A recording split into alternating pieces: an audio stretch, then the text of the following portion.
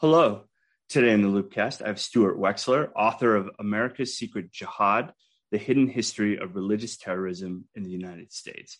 And we're not only discussing the book, but we're discussing the Christian identity movement. So if you're a fan of the show and you've been listening, kind of the first encounter with Christian identity that we've kind of had on the podcast is with our good friend Matt Taylor, discussing sort of the Christian identity movement's increasing influence on QAnon and sort of in Q spaces. And that got me thinking, right? So, how to cover the Christian identity movement. As most of you know, our good friend J.M. Berger has written a lot about British Israelism and sort of the theological underpinnings of the Christian identity movement. And that was kind of neat, but at the same time, it's like, okay, so we have something in the 20th, in the beginning of the end of the 19th, beginning of the 20th century, but really, like, I want to kind of structure a show around its influence, around its kind of how it sort of works itself into the fabric of the broader white supremacist, white power, and white nationalist movement. Because if you go through history books, and even if you go through our catalog of shows, from the Turner Diaries, from Kathleen Belew's her book, and then a bunch of other sort of texts and ideas that we've examined in the show, Christian identity seems to be on the kind of the fringes and the margins. So today, what we're going to do is really pick that apart and really examine the history and the influence of the Christian identity movement here in the United States. So with that, please welcome Stuart Wexler. How's it going? It's going well, Sina. How's it going with you? And thanks for having me on. Of course. So when I started doing research for this show, of course, I read your book. It's very excellent. But at the same time, I couldn't find a lot of things on YouTube. So usually speeches or lectures. And I really struggled to find stuff on Wikipedia. It was almost, it was this weird deficit of information. You kind of had to, go through other histories to find out about Christian identity. So I want to just ask this fundamental question. Why study the Christian identity movement? What did you, as a researcher, find kind of fascinating about the movement and worthwhile to kind of dig into? So what happened was I actually came in to Christian identity somewhat through the back door. If I heard about it, if you asked me in the year 2000, maybe I had some sort of vague understanding of it from hearing about it somewhere, but I wouldn't have been at all aware of it, its influence or anything like that. But a colleague of mine and I, my co-author on a number of books, Larry Hancock, we initially started looking into, we were going to look into the Robert Kennedy assassination. And just as a side note, I'm going to have probably a podcast myself called Cold History with colleague Greg Koyman, and we're going to go into it. But that mound up, we started looking at a couple of people who were who someone accused of being involved in the Robert Kennedy assassination. A guy named Tommy Terrence, who's still alive, and a woman named Kathy Ainsworth. And we concluded that we didn't think they had anything to do with Robert Kennedy's assassination. But there were some very intriguing, and we'll probably get into a little bit more depth on this later, connections to potential peripheral, possibly, adjacent, whatever you want to call it, to the Martin Luther King assassination. And Tommy Terrence in particular became a very interesting figure in that. We could talk about that later. And so we started exploring King's assassination and those two individuals, Kathy Ainsworth, who she's not probably on the top of many people's, well-known white supremacist list, but she's actually a martyr in the cause. And I could explain that a little bit later. and Tommy Terrence, who at one time was the chief terrorist for the White Knights of the Ku Klux Klan of Mississippi, which we'll probably talk a bit about, which was at one time in the 60s the most violent Ku Klux Klan group you could find. And through those two and through the King assassination, what kept on coming up was that there was this ideological umbrella network.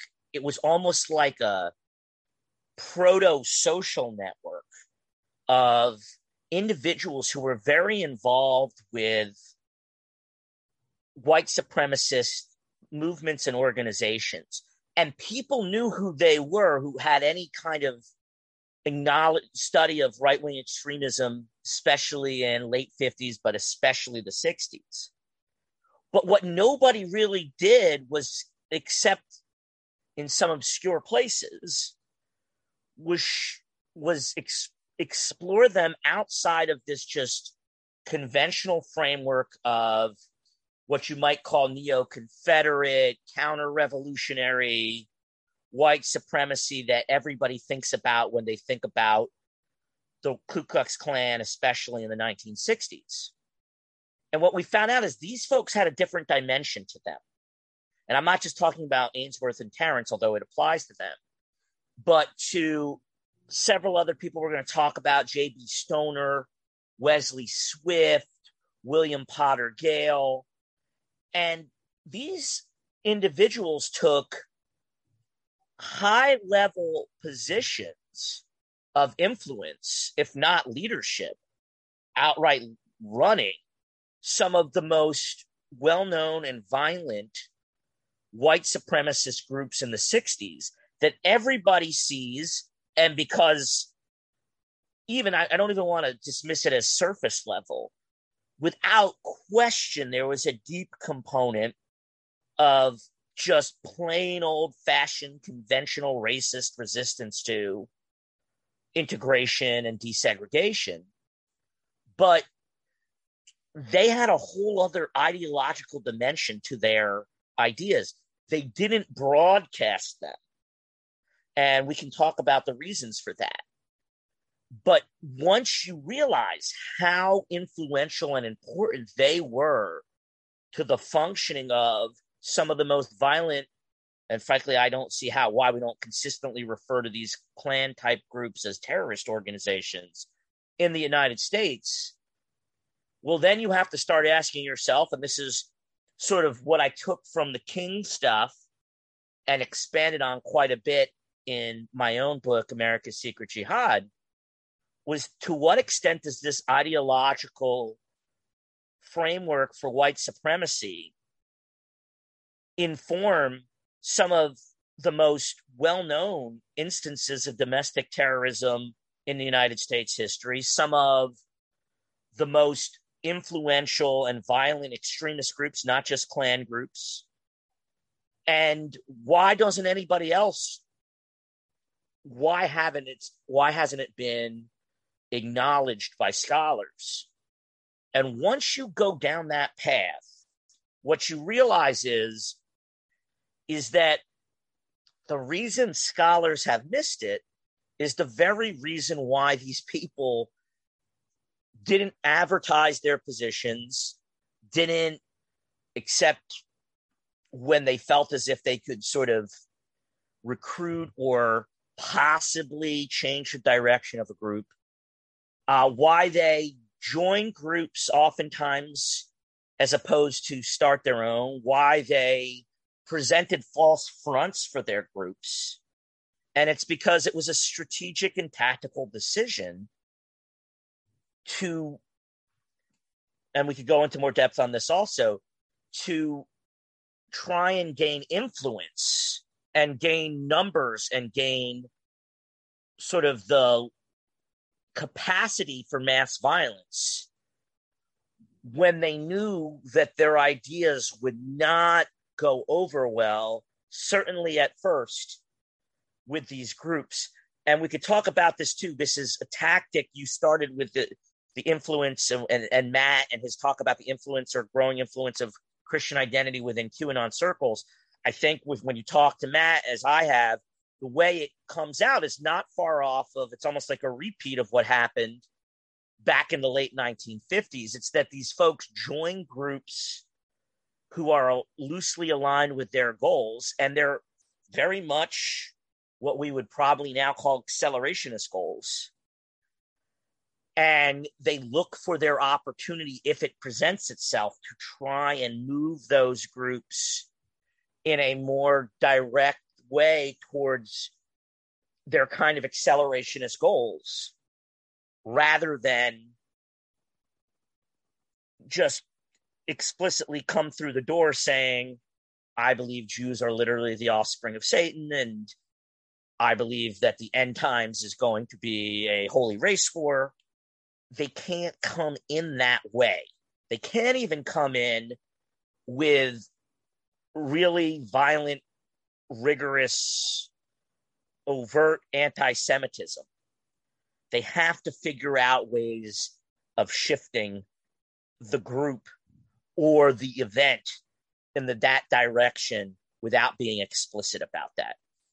I'll close there and let you ask a follow-up question. I hope I didn't take us too far off course there. No, that's perfect. I mean, that seems like that kind of pivoting to influence seems to be what kind of sets Christian identity apart from the Ku Klux Klan and from kind of American Nazis. I mean, could you go into that a little more, sort of when we conceptualize the milieu of white supremacy, where do we kind of put Christian identity? So, terrorist scholars have a lot of ways of typologies to sort of categorize different styles of terrorism. And I find a lot of that illuminating. But I also found that there was one scholar who said, you know what, I'm just going to break it down into two broad categorizations. One is ethno-nationalist, and one is ideological. And within ideological, you'd find religious. If the ethno-nationalist tends to have more limited aims, they tend to be reactionary, and they tend to be more selective in how they target their violence. Whereas the ideological has sort of a world-changing goal. They tend to be much broader in their vision of what violence is capable of or can be used for. And they tend to be a little bit less discriminate in their targets. And most of what we've in our heads, folks who see white supremacy in American history through the lens of terrorism, I believe mostly correctly see it in the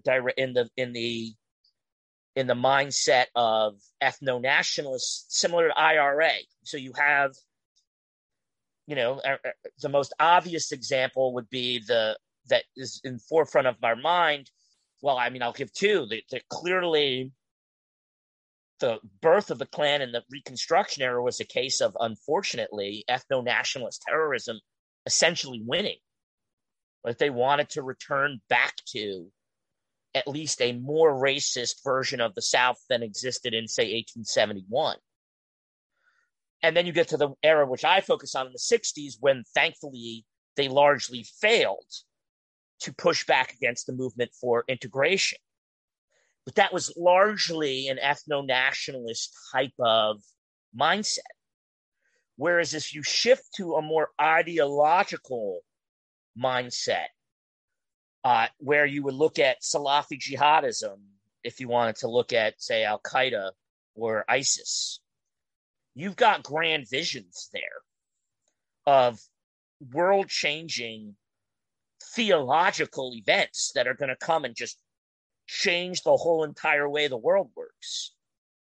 And that's where Christian identity, the people who are influenced under that ideology, that's where their mind is. And so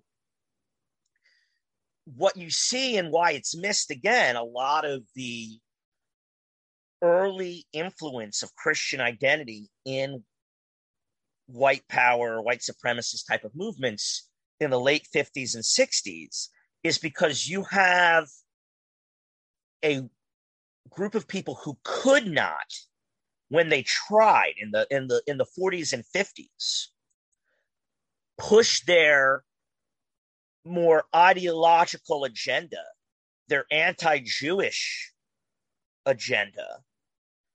They were literally getting kicked out of Klan groups.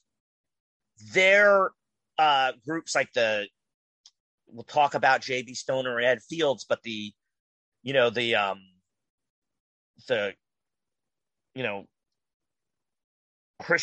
Christian anti-Jewish party type of stuff. Those groups were failing. And so they had to figure out a way of, they didn't abandon their ideology. What they had to do was say, the civil rights movement's happening, where there is a groundswell of even soft support for an ethno-nationalist kind of terrorist group. That group targets people of color. And while they might be, they're like a co-objective of our group, we don't like them either, right? They're part of our vision of a holy race war too. We can join these ethno-nationalist groups who have limited political objectives and take advantage of the soft support and the large membership. And we can maneuver you being the ethno-nationalist group, in a direction without even explicitly talking about it to other members. We can manipulate you in a direction where you will be engaged in the kind of violence that we hope will lead to some kind of religious awakening amongst everyday white people and get us our Armageddon. Our Armageddon is a holy race war. So that's sort of the basic way I divert it. You have the difference between our conventional Klan and Nazi groups and the people who join those groups with Christian identity affiliation, and we'll get to this, I'm sure, as the history progresses, become open and more pure, but smaller in terms of being openly Christian identity, is that one group has more limited political aims with their terrorism, and another group wants to incite a holy race war that they think will have, bring the, white power, Nazi Jesus type of situation going on. That's interesting. So when you sat down to write America's Secret Jihad, you have all your research, but how do you tell the story? For you, were you going to tell the story from the perspective of ideology, or from the people who are proponents of it, or, center, acts of terrorism in the middle and then kind of draw lines from that? What is the narrative design? You have to have some elements of all of them, because you can't understand how the individuals are behaving or why the events look the way they do unless on the front end where the origins of the ethno-nationalistic, white supremacist, anti-Semitic situation comes from. But more importantly, for my purposes, the end times holy race war element of it. But for the most part, I'm looking, I don't know how well I did because I'm like 1.8 million on the Amazon list, but with America's Secret Jihad, I wanted to tell it through the events and the people who sort of are the through line through those events, to some extent the groups, but especially the individuals. And sort of, because I think that will, a lot of people know what the Mississippi burning case is. Do they know? I don't think virtually any scholars know about the role that Christian identity likely played in influencing why that event happened the way it did. Of course, I have a whole book, but multiple chapters independently, but chapters on how the King assassination is influenced by Christian identity. And so to show people as much as anything, because it's sort of one of my huge takeaways is everyone acknowledges, scholars all around acknowledge that Christian identity was solidified and cemented really in the mid to late 1940s. And they acknowledge that it had a huge influence in the 1980s. And then there's this 35-year gap. And one of my big points is it was not dormant and it was not passive. What you had were individuals, and this is why I like to tell it through the same group of people who keep on popping up. What you had and who they eventually influenced. What you have are individuals who had to make tactical decisions to try and keep their ideology in play and influential, and who were inspired by it, who legitimately believed in it. And that's why I sort of, if you look at my book, like so the first couple of chapters, well, I start with an event and I start with individuals, but then I briefly go into the ideology and the theology. And then probably 2/3, 3/4 of my book is going almost event by event that people may know about, but don't know about the influence of Christian identity within it, and sort of tease out where you can find that and how the people involved in that show up all the time in the history of white supremacy, and that it should not be ignored. Like, you shouldn't say, it drives me crazy that, a serial killer basically inspired the growth of the Christian identity movement. That's ludicrous. I mean, many of these people will acknowledge that William Potter Gale was a hugely influential figure in the Posse Comitatus movement, for instance, in the 70s, predates the serial killer by several years, and then not look at how William Potter Gale was active in what would be an early version of something like a militia movement in the 1960s, was a leading pastor in the Church of Jesus Christ Christian, which is the Christian identity church, and which became the Church of the Aryan Nations.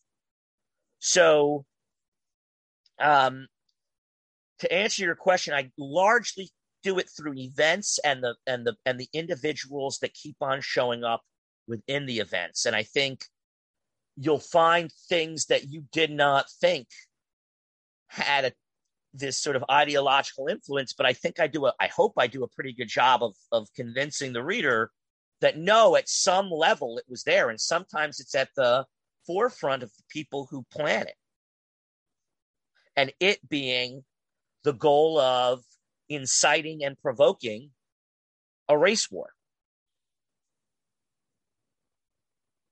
So then when you start writing, how do you kind of address misconceptions and oversights from other scholars?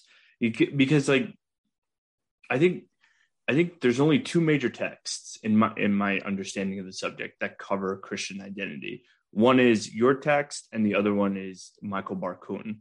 Michael, I think that's his first name. Yes. But I'm kind of interested in when you sat down to write America's Secret Jihad, how do you address misconceptions and oversights? Was it actually important for you to kind of address those misconceptions? Yes, very much so. So another element of the book that shows up, especially at the beginning and at the end, is that if you understand our history of ideological domestic terrorism, you can draw a lot of insights into what at the time I wrote the book was the dominant, focus for a lot of people, foreign ideological terrorism, the Salafi jihadists. And so it was really important to me to sort of highlight, and it's very tricky, right? Because I'm writing, I don't have a PhD. I have a master's in political science. I'm my major issue, sort of major skill is historical research. I'm a historian and teacher. And these are folks who, have spent their lives studying domestic terrorism. Bruce Hoffman, like big admirer of his work. But if you're not, and I want to make this clear, I am in many ways lucky. Like, I didn't start out and say, wow, I'm going to find out that this is a highly influential group. It just kept on popping up in my research, especially at first related to King's assassination. But King's assassination connects to other terrorist attacks that happened at that time. And when you dig into the right archives, and I think that's part of where I maybe had an advantage over some of these folks, right? We're dealing with, and my essential assertion is that you're dealing with a group of people who really didn't want to make during the times they were most active in the 60s, didn't want to advertise their ideological motivations overtly, even to their own members. So I'm going through files at the National Archives in Maryland that many people have never gone through before. I'm going through a website called the Mary Ferrell site that very few people in historical research in general would be tempted to go to, because on the surface it looks like it's it's just about John Kennedy's assassination. But when you've placed on your website digitized versions of millions of records from a review board, that one of their sort of areas that they unearthed records from was from the far right and extremist movements connected to John Kennedy. But broadly speaking, you will find millions of digitized records on hate groups from the 60s on that website. Similarly, there's a gentleman by the name of Harold Weisberg who filed Freedom of Information Act requests like he was breathing, but also was almost like a hoarder when it came to virtually any, again, connection to John Kennedy's assassination, which I don't want to, divert, but absolutely can connect to the far right. So there's stuff that has no obvious connection to the Kennedy assassination, but has tremendous implications for research into domestic terrorist groups. Thousands of files on the Minutemen, transcripts of radio programs from the 1960s, letters from people who are doing this. And you start there, and then I go to other archives. I go to the Birmingham Public Library. I go to Emory University. I then also take advantage of what Ernie Lazar and what he's placing online specifically on right-wing groups. And what that allows me to do is do huge deep dives in a much more efficient manner because of the benefit of digitization and search technology. And I can draw connections between several different archives, different groups, and then you could go to Google Books and you could start, what books do I have to read that discuss this kind of stuff? And you said, you had a tough time finding primary material. I spent a lot of time on the Genio website. They've archived, especially Wesley Swift's, but also William Potter Gale's sermons. So you just spend a lot of time cross-referencing your data from multiple different archives and databases. And it's 10 times faster because you could do it through digitization. And then it smacks you in the face. So I don't begrudge Bruce Hoffman because there weren't the availability of even regular archives as much back when he was doing his work in the 80s. So he deserves huge credit, for instance, for saying in the late 1980s that almost every single domestic terrorist group falls under the umbrella of Christian identity, which is a pretty bold thing to say, which was largely true. Where I don't want to say I fault them, but because again, I don't think they would have seen it. It would have been incredibly difficult to follow the trail backwards from the 80s to ask yourself, well, how did it get to this point? I mean, a very obvious question people don't ask themselves is the earliest version of the leaderless resistance stuff that you get from Louis Beam. And Louis Beam is such a huge part of Professor Ballou's work, right? Is it Ballou or Bellou? I think it's confused. I think it's Ballou. Ballou. Is Louis Beam. But why does Louis Beam have to talk about, in the early 80s, why is he talking about the dangers of large organizations and the vulnerability of those groups to FBI infiltration? What history is he drawing upon? If you think that Christian identity really didn't, kick off until 1980, well, what groups are being infiltrated and disintegrated in 1982? There weren't large white supremacist organizations, other than maybe you could argue the Aryan Nations. But even then, the Aryan Nations goes back. The church for the Aryan Nations goes back to the 1960s. Right. So what's he drawing on? Well, I can show you a leaderless resistance track from a guy named Richard Cotton that's almost word for word. I mean, Beam may very well have plagiarized it. And I don't know if Cotton plagiarized it from the early 70s, because those groups in the 60s were large white supremacist groups that were undone by infiltration and surveillance, and we can talk about that.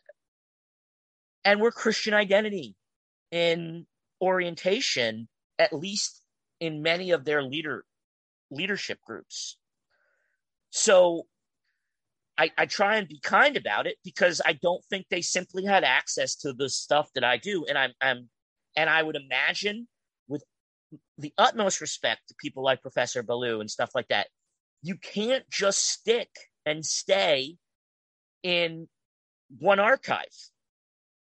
You got to be willing to go into other archives. And once you do that, then what I would argue should be really kind of absurd that a group with huge violent aspirations, and they're built into their theology, just doesn't do anything for 35 years. And then it becomes obvious once you realize people who knew Sam Bowers, the Grand Wizard of the White Knights of the Ku Klux Klan, people who studied him in depth. I talked to people who knew him. That's another thing. Are you interviewing people who knew people from this time period? He was undoubtedly Christian identity. The question is just how early he was. He's leading the most violent Klan organization in America. You can find from informant reports, really not informant reports, but a book by the most important informant on that group, that privately, very privately, to his most closest lieutenants, he would talk about how he wants to start a race war. He just can't say anything to the average, quote unquote, this is his own words, redneck, because they wouldn't understand what his goals are. Right? You have to dig to find out that J.B. Stoner and pretty much every leader of the National States Rights Party is a member of, is some of them like ministers within the Church of Jesus Christ Christian, which again was a Christian identity group. And you have to know a little bit more about the history of a group like the National States Rights Party, it's not going to show up in virtually any history, even of terrorism. They were more violent than the Klan. The Klan actually tried to distance themselves from the National States Rights Party just because they have a political front. And deliberately, this is in FBI documents, chose a political name to sort of disguise their violent intentions doesn't mean they're not violent. They were incredibly violent, provocatively violent. And that's the point that I try and make, is one of the things you've got to start asking and looking at is when certain acts of violence seem way over the top in terms of their provocative nature. Is that because someone involved in the planning and plotting of the plot hopes that they can turn it into a much more egregious and sort of event that adds gasoline to the fire of whatever is happening in America in terms of racial tensions at the time? I hope that answers your question. No, it does. So before we kind of get into the deep dive of the history, I want to ask one last kind of meta question, which is, how does the study of CI kind of enhance our understanding of domestic extremism? Because I think, like post 1/6, the term domestic extremism, DVE, has kind of seeped into the lexicon, so to speak. And so, how does our understanding of CI, both as a ideology and as a matter of history, enhance our understanding of domestic extremism? Well, for one thing, and maybe we'll go in a little bit more depth later on, what Bruce Hoffman said was very true. And if you go into the late 1980s, you're going to find that virtually every group that existed was heavily CI influenced in terms of domestic terrorism. And when you look at his book, again, he was arguably now, but certainly then, almost alone. Like he was the guy when it came to scholarship on domestic extremism. He puts out a book, and in 1988, that book, I think it was 88, that is domestic extremism is by far the largest topic of discussion. He mentions outside foreign terrorism, but we forget how sort of, I don't want to say ubiquitous, but problematic those groups were even in the late 1980s. And you go to 2000 and you go to the Megiddo report from the FBI. And when the FBI comes out with a report on domestic extremism, yes, Al-Qaeda is now in the document because of stuff they did in the 90s. But CI is there as a prominent potential source of terrorism. And I say this because they were, as one former Grand Dragon of the Ku Klux Klan told me, it was like in the ether. It was the air that people breathed from the 80s through the 2000s and through the 90s in terms of what was motivating domestic extremism, especially in the leadership. What happens is that people say, oh, well, it lost its influence by the mid-90s, and then they sort of forget about it. I should say, people, I am a huge fan of the scholars, the young scholars that you have on your show, like Matt and Alex Newhouse and Sarah Hightower and all those folks who are refocusing on this groups, on CI. What's lost is how much CI influenced even these other groups that, in the late 1990s, you'll be here. It was the Odinists who took over, the racist Odinists, the neo-pagan, the racist neo-pagans. It was Church of the Creator. Well, guess what? Those folks were heavily influenced by Christian identity. And so if you move forward through the 2000s, you still have, and credit to Sarah for pointing this out to me with people like James Mason. You have people who are still sort of like Sam Bowers was and the 1960s, almost covert CI who still have huge influence on white supremacist thinking. And I think what people like Matt are finding and others, and this accelerationist like think tank that came out, which is amazing, is that CI is starting to reassert itself, and they're doing it in similar ways to the way I described in these groups did in the less technologically advanced age.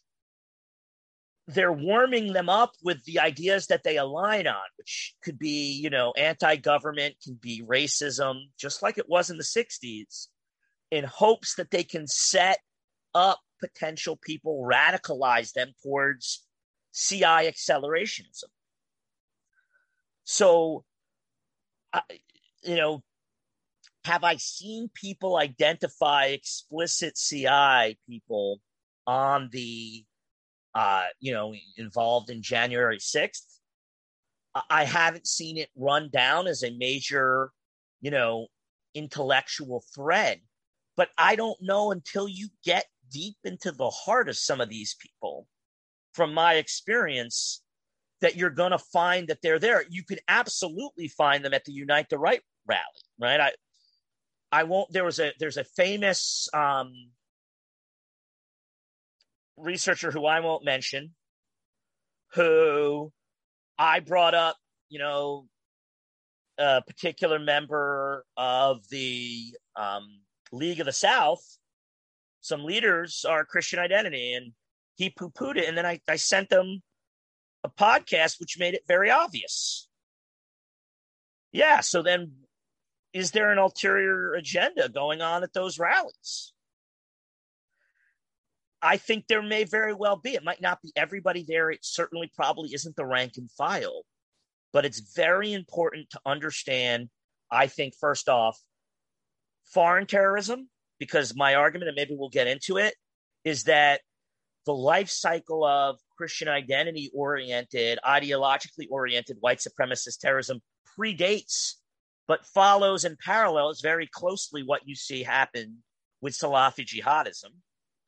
And then you really have to focus and worry about the potential of groups that ideologies that people acknowledge, the Odinist types that are influenced and have a root in CI, as well as the potential for people in CI to see an opportunity to basically hijack what would be, as I categorized before, ethno-nationalist terrorists, and maneuver them somehow into something that's much more provocative and potentially dangerous, and make it accelerationist in nature. So that would be how I'd answer your question. Interesting. So I want to pivot into the content of the book and examining the history. And the first thing that kind of stands out about the book is that you cover a very long time period, I think from the 40s to Oklahoma City, so 1995. And within that sort of broad 50 years worth of history, 50, 60 years of history, how did you say that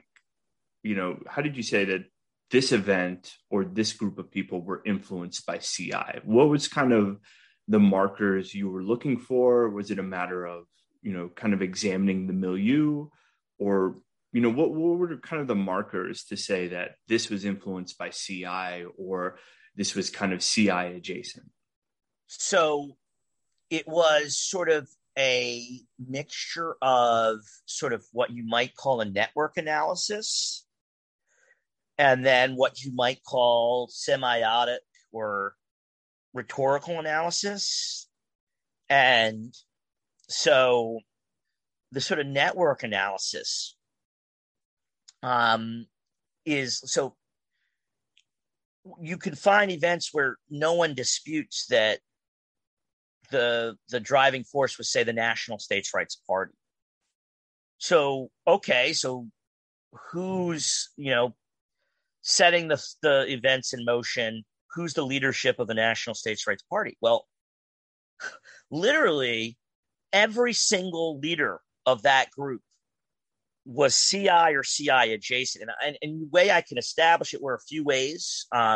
First of all, some of it was blatantly obvious. So West Coast head was sort of the West Coast regional leader was Connie Lynch, the Reverend Connie Lynch, who was a minister in the Church of Jesus Christ Christian, right?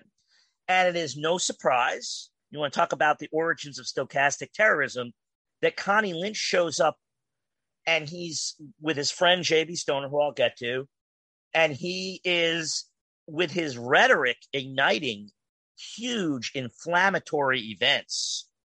He doesn't say, hey, I'm Christian identity. Hey, Jews are satanic. He just plays on the environment that he's in, which is, just seething with ethno-nationalist racism. So, and he does this in city after city. So there's your West Coast head. Your East Coast head is Orrin Petito, the Reverend Orrin Petito, a minister in the Church of Jesus Christ Christian, who doesn't get nearly enough credit, if you want to use the word credit, for being, for instance, the person who really added gasoline to the flames of the 1962 Ole Miss race riots, right? But then you go up in the line. So you go to Admiral Crommelin. So John Crommelin, who was identified, in FBI documents as the, leading spokesman of violent anti-Semitism in America, he's on the mailing list. I got access to the mailing list for the tapes of Wesley Swift's sermons for the Church of Jesus Christ Christian. Wesley Swift, Lynch, Petito, all came and openly campaigned for him when he ran at first for the Senate. He would later run for, president or vice president. Okay, so you shift over. Ed Fields, who may have been connected to proto-Christian identity all the way back to when it first started in the 40s through an accelerationist group, I'm talking 1945, 1946 here, the Columbians in Atlanta. He's on the mailing list for Wesley Swift. You've got J.B. Stoner, who wrote a proto, you have to read his book. It's not quite fully fleshed out because Christian identity wasn't fully fleshed out. But you have a book by him in the mid-1940s. I should say it wasn't well known nationally in 1945. It was probably fleshed out. He has a proto-Christian identity book that he himself wrote where he tries to argue that Jews are the devil's children. He doesn't use, as sophisticated theological arguments as somebody like Wesley Swift. When it comes time for them to appoint a pastor in the National States Rights Party, they choose Gordon Winrod. Well, anyone at home can look up Gordon Winrod. He's like the founding family of Christian identity, like all the children down to the grandchildren. He's one of the leading lights of Christian identity. This is, unless you believe in really enormous coincidences, it's kind of hard to look at a group that emerged out of the Christian anti-Jewish party and has every single leadership position occupied by somebody who is Christian identity directly or Christian identity adjacent, who actually engages in the most provocative violence you find, or attempted violence you find in the 1960s and late 1950s. And the way I would put it to anybody is, if I describe that with Al-Qaeda, if I said, okay, I have a group called the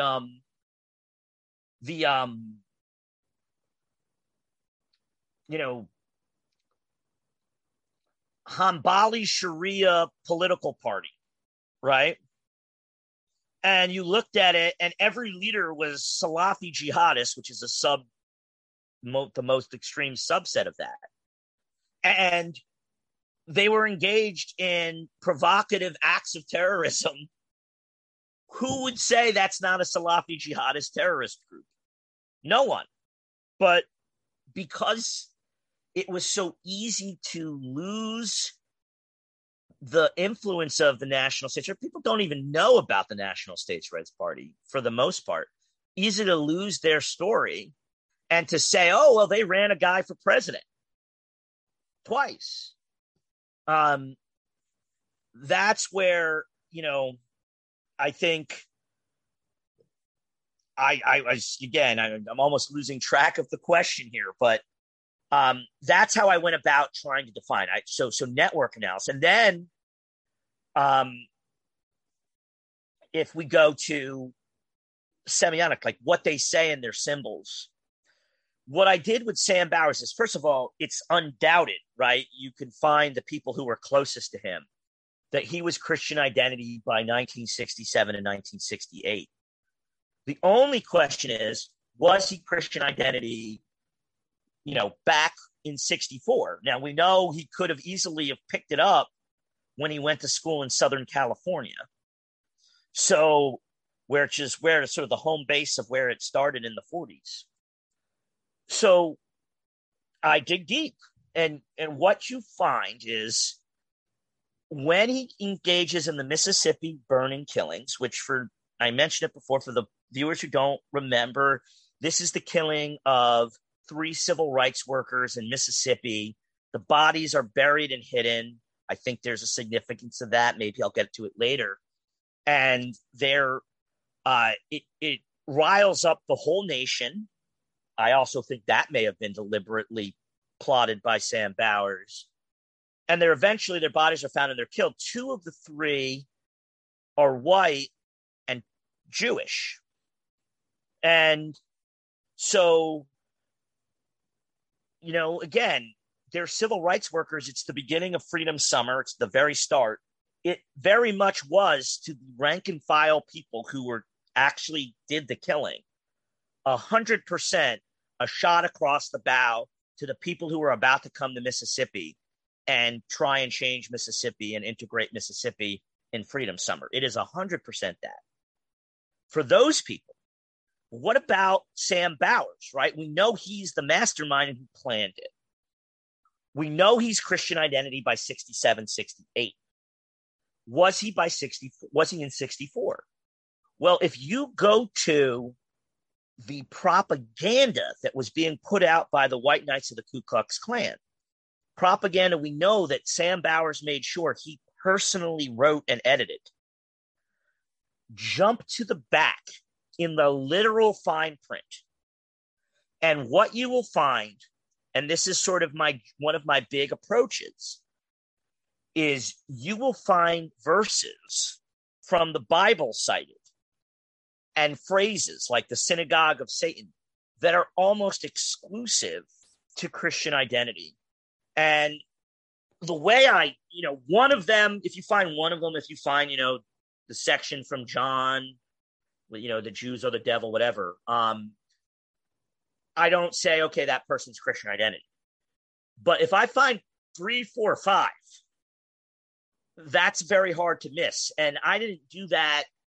And I almost did this systematically. So what I did was, you want to make sure that this isn't conventional, old school Southern Baptist justification for racism and segregation. Well, I went to the archive at Bob Jones University, and they have a database of all the sermons that were ever given. If you know Bob Jones University, I mean, up until the 2000s, they wouldn't let, interracial dating and, proms happen and stuff like that. And it's very rare, if at all, to find the kind of passages and biblical citations from Christian identity. The unique ones, there's several of them that don't even show up in conventional Southern biblical justifications for segregation. So when I see multiple examples of them, and by the way, you can find them in Josh Earnest and the Poway shooting, my antenna goes way up. And that's too much of a coincidence. And so you trace it. And I don't want to go too much off tail, but I have Bowers wasn't on Wesley Swift's mailing list, but his closest lieutenant, a person who worshiped the ground Bowers walked on, absolutely was, and was so committed to Christian identity as early as 1965 that he forced his wife and his children to kneel and listen with threat of physical abuse to Wesley Swift's sermons. The wife had to escape with her children. And I talked to her, and she said, there's no way Sam Bowers is taking the lead from this guy, Burris Dunn. Burris Dunn is absolutely taking the lead from Sam Bowers. So again, I mean, I go through, it's sometimes unique, but those are the two broad ways. Network analysis, oftentimes supported by looking deep dives into their rhetoric and their publications. So then something that strikes me while reading the book is how, A, the length of time, and then B, how adaptive and dynamic Christian identity ends up being. That it kind of, in every iteration of the movement, from its opposition to the civil rights civil and voting rights, to the 70s, 80s, and 90s, it's always there. So as a researcher, what influenced the ebb and flow of Christian identity? Was it kind of parallel to the ebb and flow of the broader movement, or was there something else going on? I think big picture, yes. And then there's some other elements that I think play a real role, although they apply to the broader movement in some extent too, which is the response of government and law enforcement. But big picture, they're responding oftentimes to the broader trends in the general white supremacist, what again you might call ethno-nationalist movements, because early on they see those groups as their ticket to an accelerationist type of violence. So, but here's where things where they can divert. So when you hit 64 and 65, and thankfully the ethno-nationalist conventional KKK type folks lose, right? Voting Rights Act, Civil Rights Act really is a huge blow to the appeal and size of Ku Klux Klan groups. They basically the membership goes down, many multiple levels, 80%, 90%. Who are the people who stick around? When you follow that, what you start to see is the people who stuck around were the people who started listening to those Wesley Swift sermons. In Mississippi, for instance, they had what they called Swift parties, where people would get together just to listen to Wesley Swift sermons on audio tape.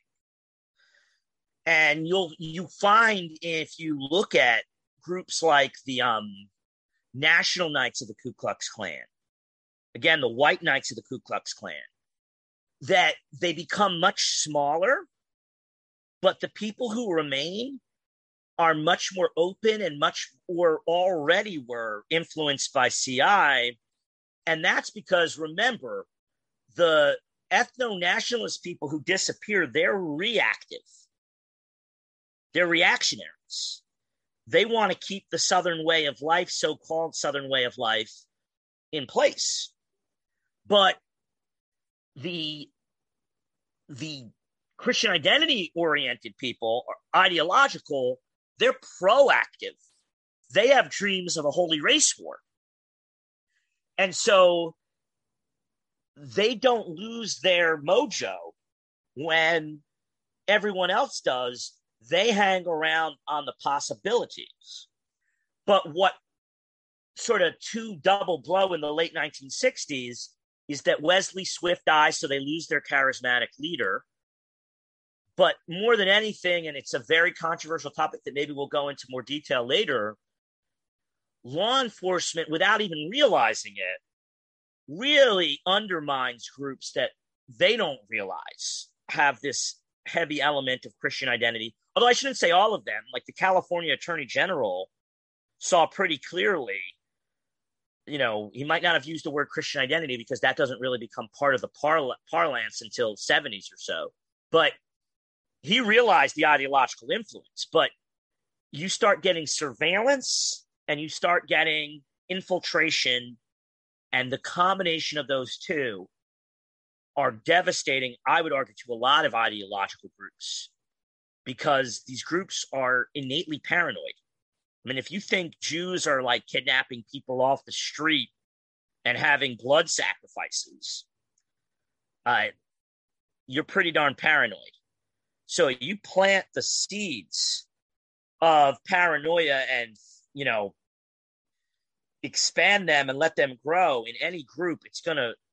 These groups were tended to fragment anyway, but with that, they really start destroying each other from within. Plus, they're constantly worried that they're being watched. I mean, Sam Bowers practically had it was like, trying to get through the inner sanctum of the CIA to go to some of his meetings when things started getting intense. So those two things really limit the groups. But then when there's ebb and flow there, when other charismatic leaders come along, or the federal government starts losing sight of domestic extremism, you start to see those groups sort of reborn, but in different forms. And you have your strategists, your Louis Beams and stuff like that, who are like, well, large organizations like the Minutemen in the 1960s, and we say large, it's relative. I mean, it's much larger than the Order, which we may talk about. They're not going to work. You've got to go to cell-based, and then eventually he rewrites that, and that often gets lost. And he starts talking more about, I hate even using the word, quote unquote, lone wolf type of terrorism. They're evolving in response to external forces. So it's both external forces, but they're also always paying attention to opportunities from sort of the wider, historically oriented, ethno-nationalist racism you'll find in the United States, to see if they can piggyback on that and exploit it.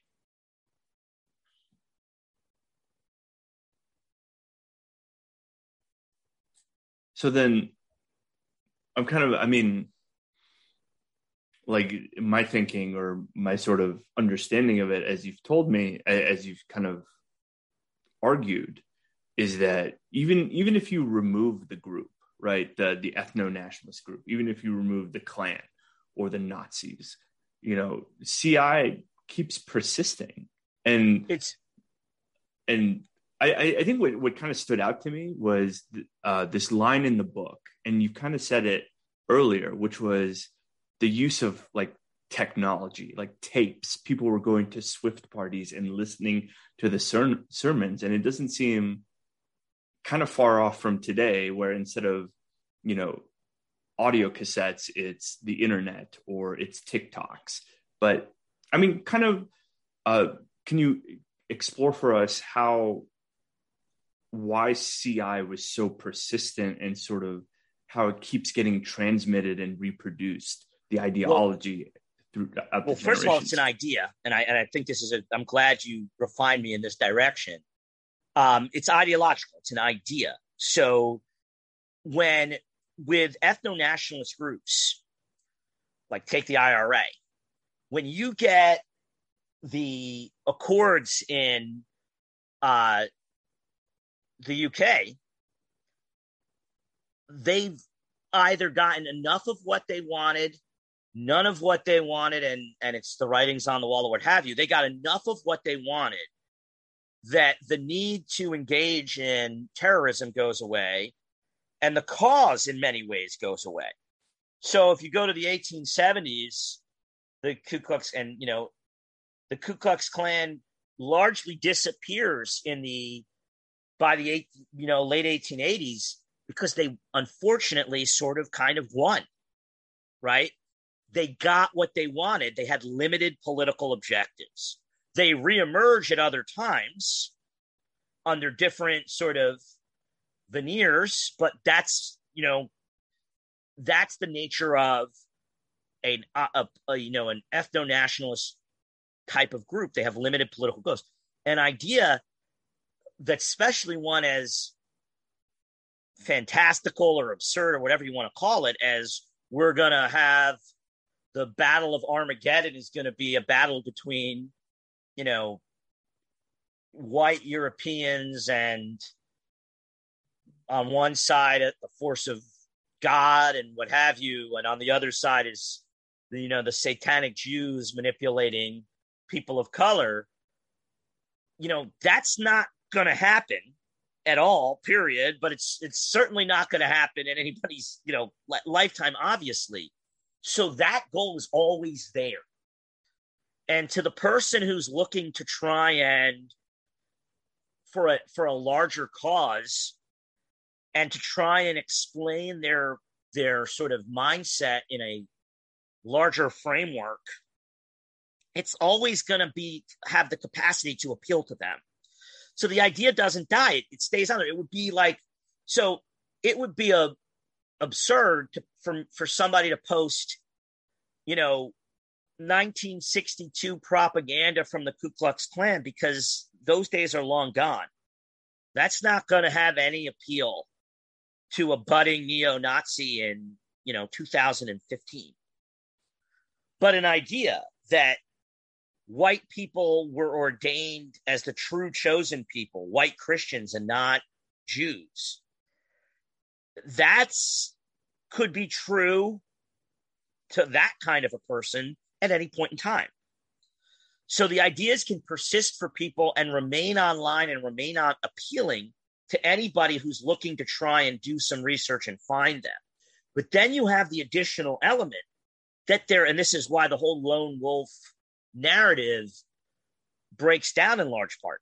There are people who are actively trying to put those narratives, and have been since the earliest days of the internet, to put those ideas out there in places where people can find them, on message boards, on websites.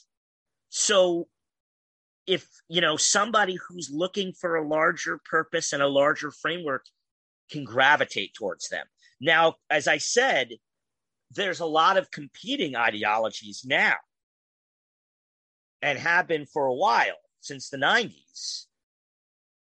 But they're so similar. And I know that they have, if you went to a neo-pagan racist, they'd have probably bad things to say again about somebody in CI. But the origins of neo-pagan racism come from, in large part, someone who was a minister in CI, James Warner. So I guess what I'm trying to say, or people like David Lane, who was in the order, which was heavily CI influenced. And again, all that happens is it's almost like Protestantism out of Catholicism. This isn't good enough for my purposes. I'm going to embrace a new religion and ideology. So it's always there, I think, for people to gravitate to. And you have people who are trying to put the ideas out there. And nowadays, and this is the stuff that gets followed by people like Sarah and Matt, you have people who follow the way that these folks are working on internet groups. And it's not far off, as you said before, from the way it worked when somebody joined a clavern with CI in the back of their head in 1965, if that answers your question. I'm also curious, in your view, does the theology and sort of the ideology stay consistent? I mean, this sounds like a chicken and the egg problem, but is CI influencing these groups more, or are the groups influencing CI more? Because it's so fascinating to me how resilient it is, and how it, in every instance, CI is the one that is kind of being more influential, right? So like going back to our conversation with Matt, I was kind of taken back by the fact that a lot of the CI folks were able to influence QAnon, but QAnon wasn't able to kind of change the core ideology or theology of CI. It was almost a one-way street of influence. So looking back at the historical record, is that what's happening, or is the theology and the ideology more flexible? I think, this is a real interesting question. I think you have, on the one hand, almost like a conservative type of argument that, a conservative would make for like the institution of marriage, right? This idea that there's this sort of organic sort of experimentation that gets done, almost like survival of the fittest. And, by merit of the fact that you survived A, B, and C, that's probably a sign that the nature of your ideology is adaptable enough or resilient enough that it's going to keep on going. So CI survived Cointopro. CI survived the death of Leslie Swift. CI survived this sort of period of fragmentation in the early 70s. And just by the fact that it did that is a sign that maybe the way it presents its ideas. And again, this is somewhat speculative, and I really, you're causing me to think about something that maybe I should have thought about even more concretely. I'm glad you did.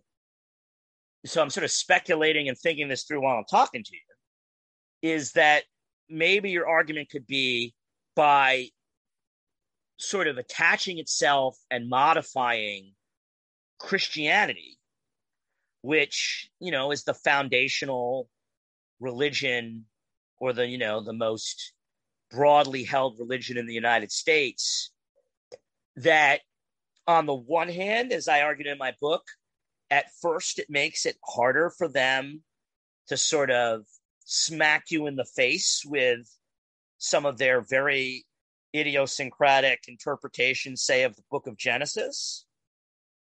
But nonetheless, they are attaching themselves to a religious ideology that if somebody is trying to figure out how to resolve in their head what they learned in Sunday school with their angst and sort of violent tendencies towards people of color, say, Christian identity offers that medium.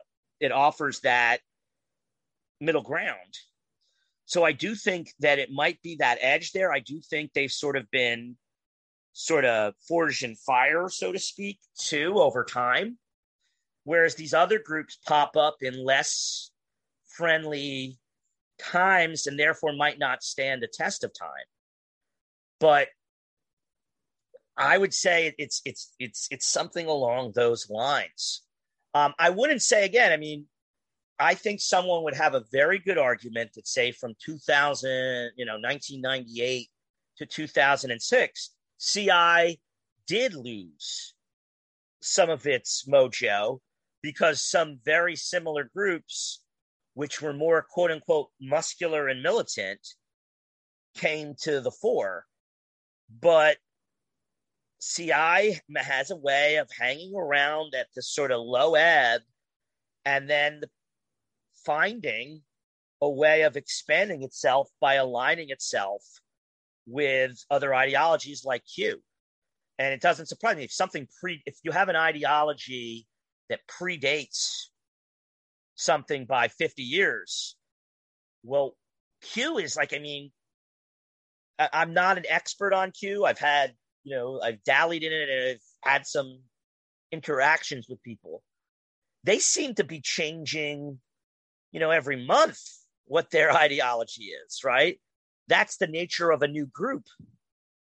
you have this core group that doesn't change.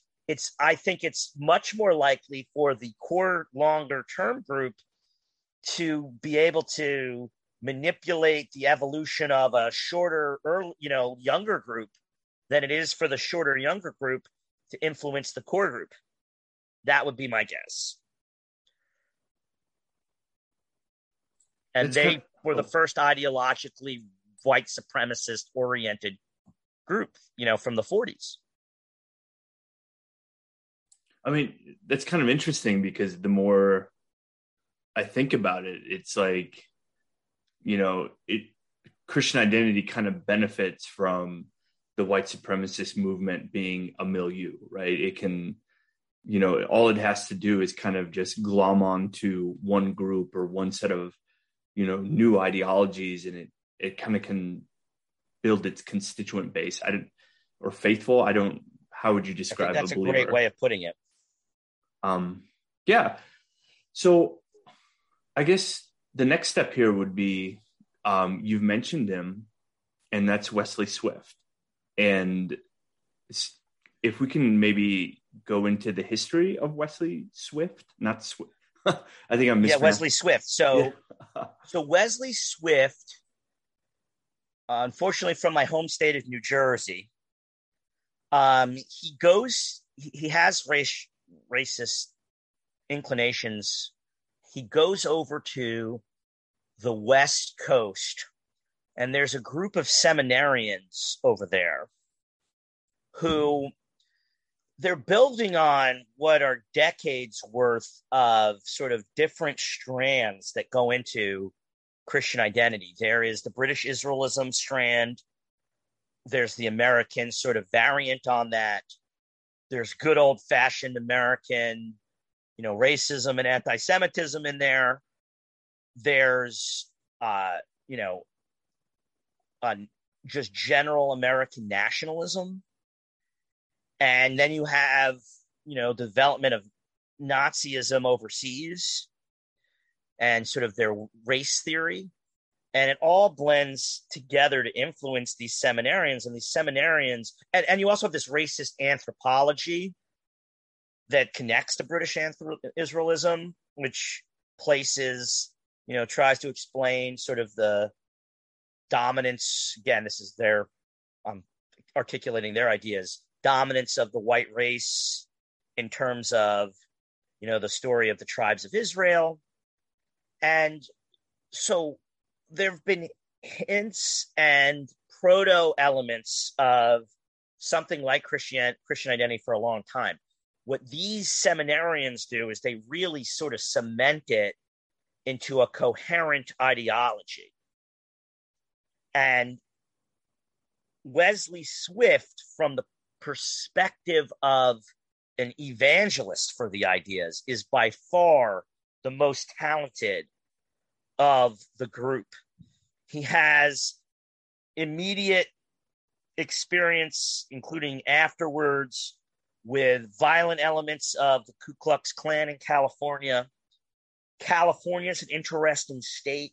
Everybody knows the grapes of wrath. What they tend to not realize is that where people were coming from Oklahoma, tended to be a pretty racist.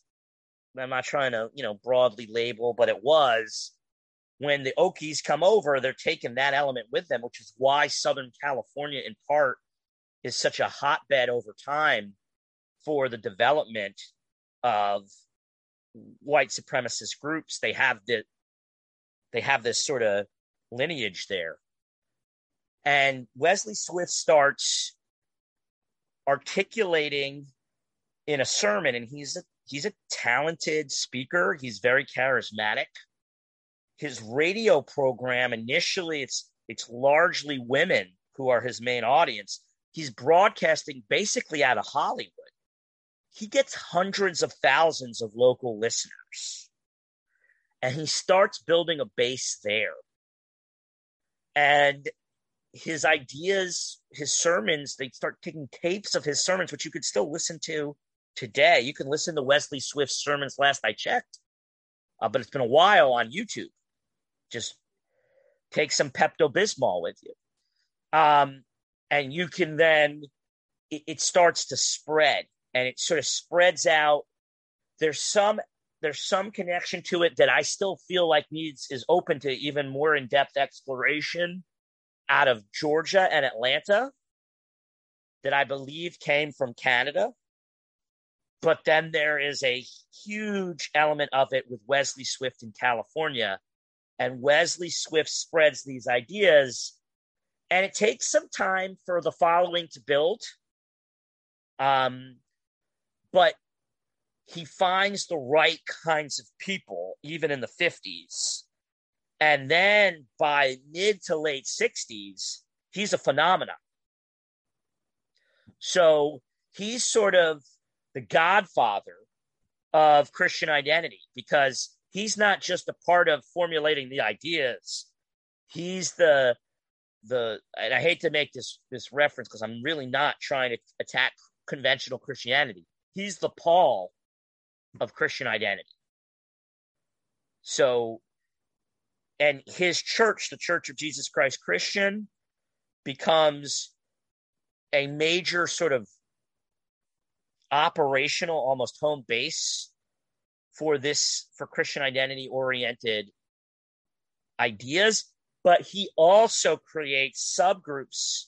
The Christian Defense League is a very sort of clear example of this. He uses the church, and William Potter Gale, who was a military man under MacArthur and a very influential early ideologue in Christian identity, almost Swift's right-hand man, although they have some contentious relationships. They use the church to whittle down, to find the most extreme members, and then they go even further and find even more extreme members to almost have layers in what we call the Christian Defense League to use for potential violent purposes as time goes on. So before exploring some of the other points of Wesley Swift's life, something that really just stuck out to me in what you were saying was how much the South isn't involved in kind of CI's evolution, because you mentioned that Swift is from New Jersey, and then he initially experiences success in Southern California. So if you could, can you touch on maybe the geographic elements and why New Jersey and Southern California? Like, when does it start hitting the South, so to speak? So those strains that I said informed Christian identity, they're not flowing, from Memphis. They're flowing from places like Canada. They're flowing from places like Detroit. So, some of your listeners may know, some might not be aware, that Henry Ford was a major propagator of anti-Jewish propaganda. Well, the editor of his paper, which had wide hundreds of thousands of circulation, Dearborn Independent, was somebody who's an early sort of, I don't want to say adapter, but influence on Christian identity, William Cameron. So it's the elements of it are coming from all parts of North America and again overseas.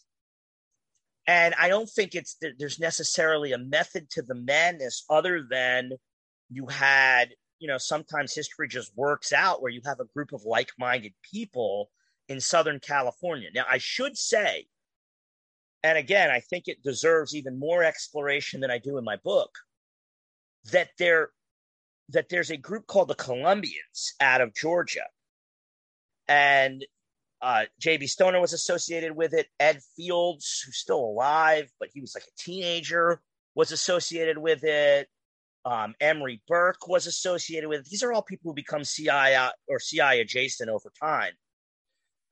This was a group in Atlanta that actually wanted to do the whole, let's see if we can use racism and sneak in anti-Semitism and start a race war here that grows across the whole country. They were talking about that in 1945, right?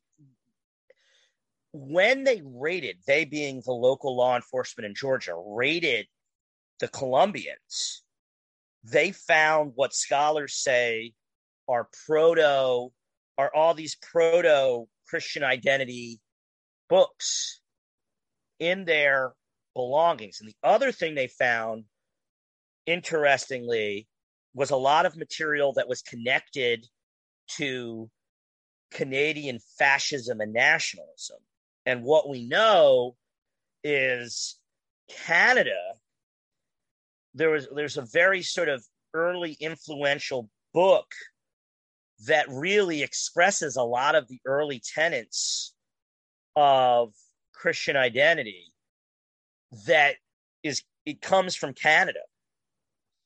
And so my speculation, and I don't think it's too great a leap, is somehow, and how it got there would be a fascinating discussion. But there's no doubt there was influence of Canadian fascism on this group in Georgia, that this early version of Christian identity found its way to Georgia almost at the same time that it was really being solidified almost independently in California, in Southern California. And the Southern California folks took the lead, but I think eventually those groups merged by the 1950s.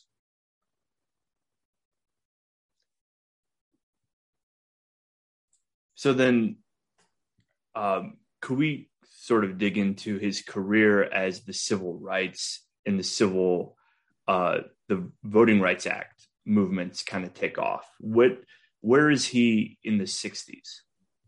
So his radio show, certainly within the regions around California, is hugely popular.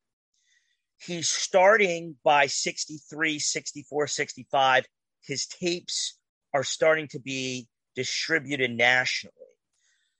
People who were influenced by him, some of them have set up shop in other places. Some of these Georgia folks have linked up with him, like J.B. Stoner and Ed Fields. And again, and a guy named Joseph Miltier, they're getting his tapes. They're on his mailing list. He's on their agenda. He's promoting, and really is sort of almost like unofficial cheerleader of the National States Rights Party.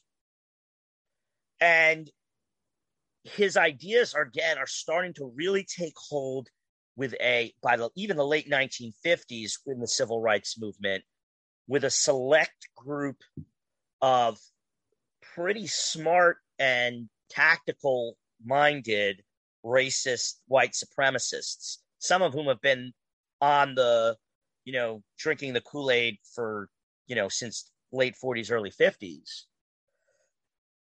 He starts seeing the civil rights movement as the beginning of what he would call, and this gets into where the overlap even with conventional Christianity, some of the motifs, what we call the 0 hour.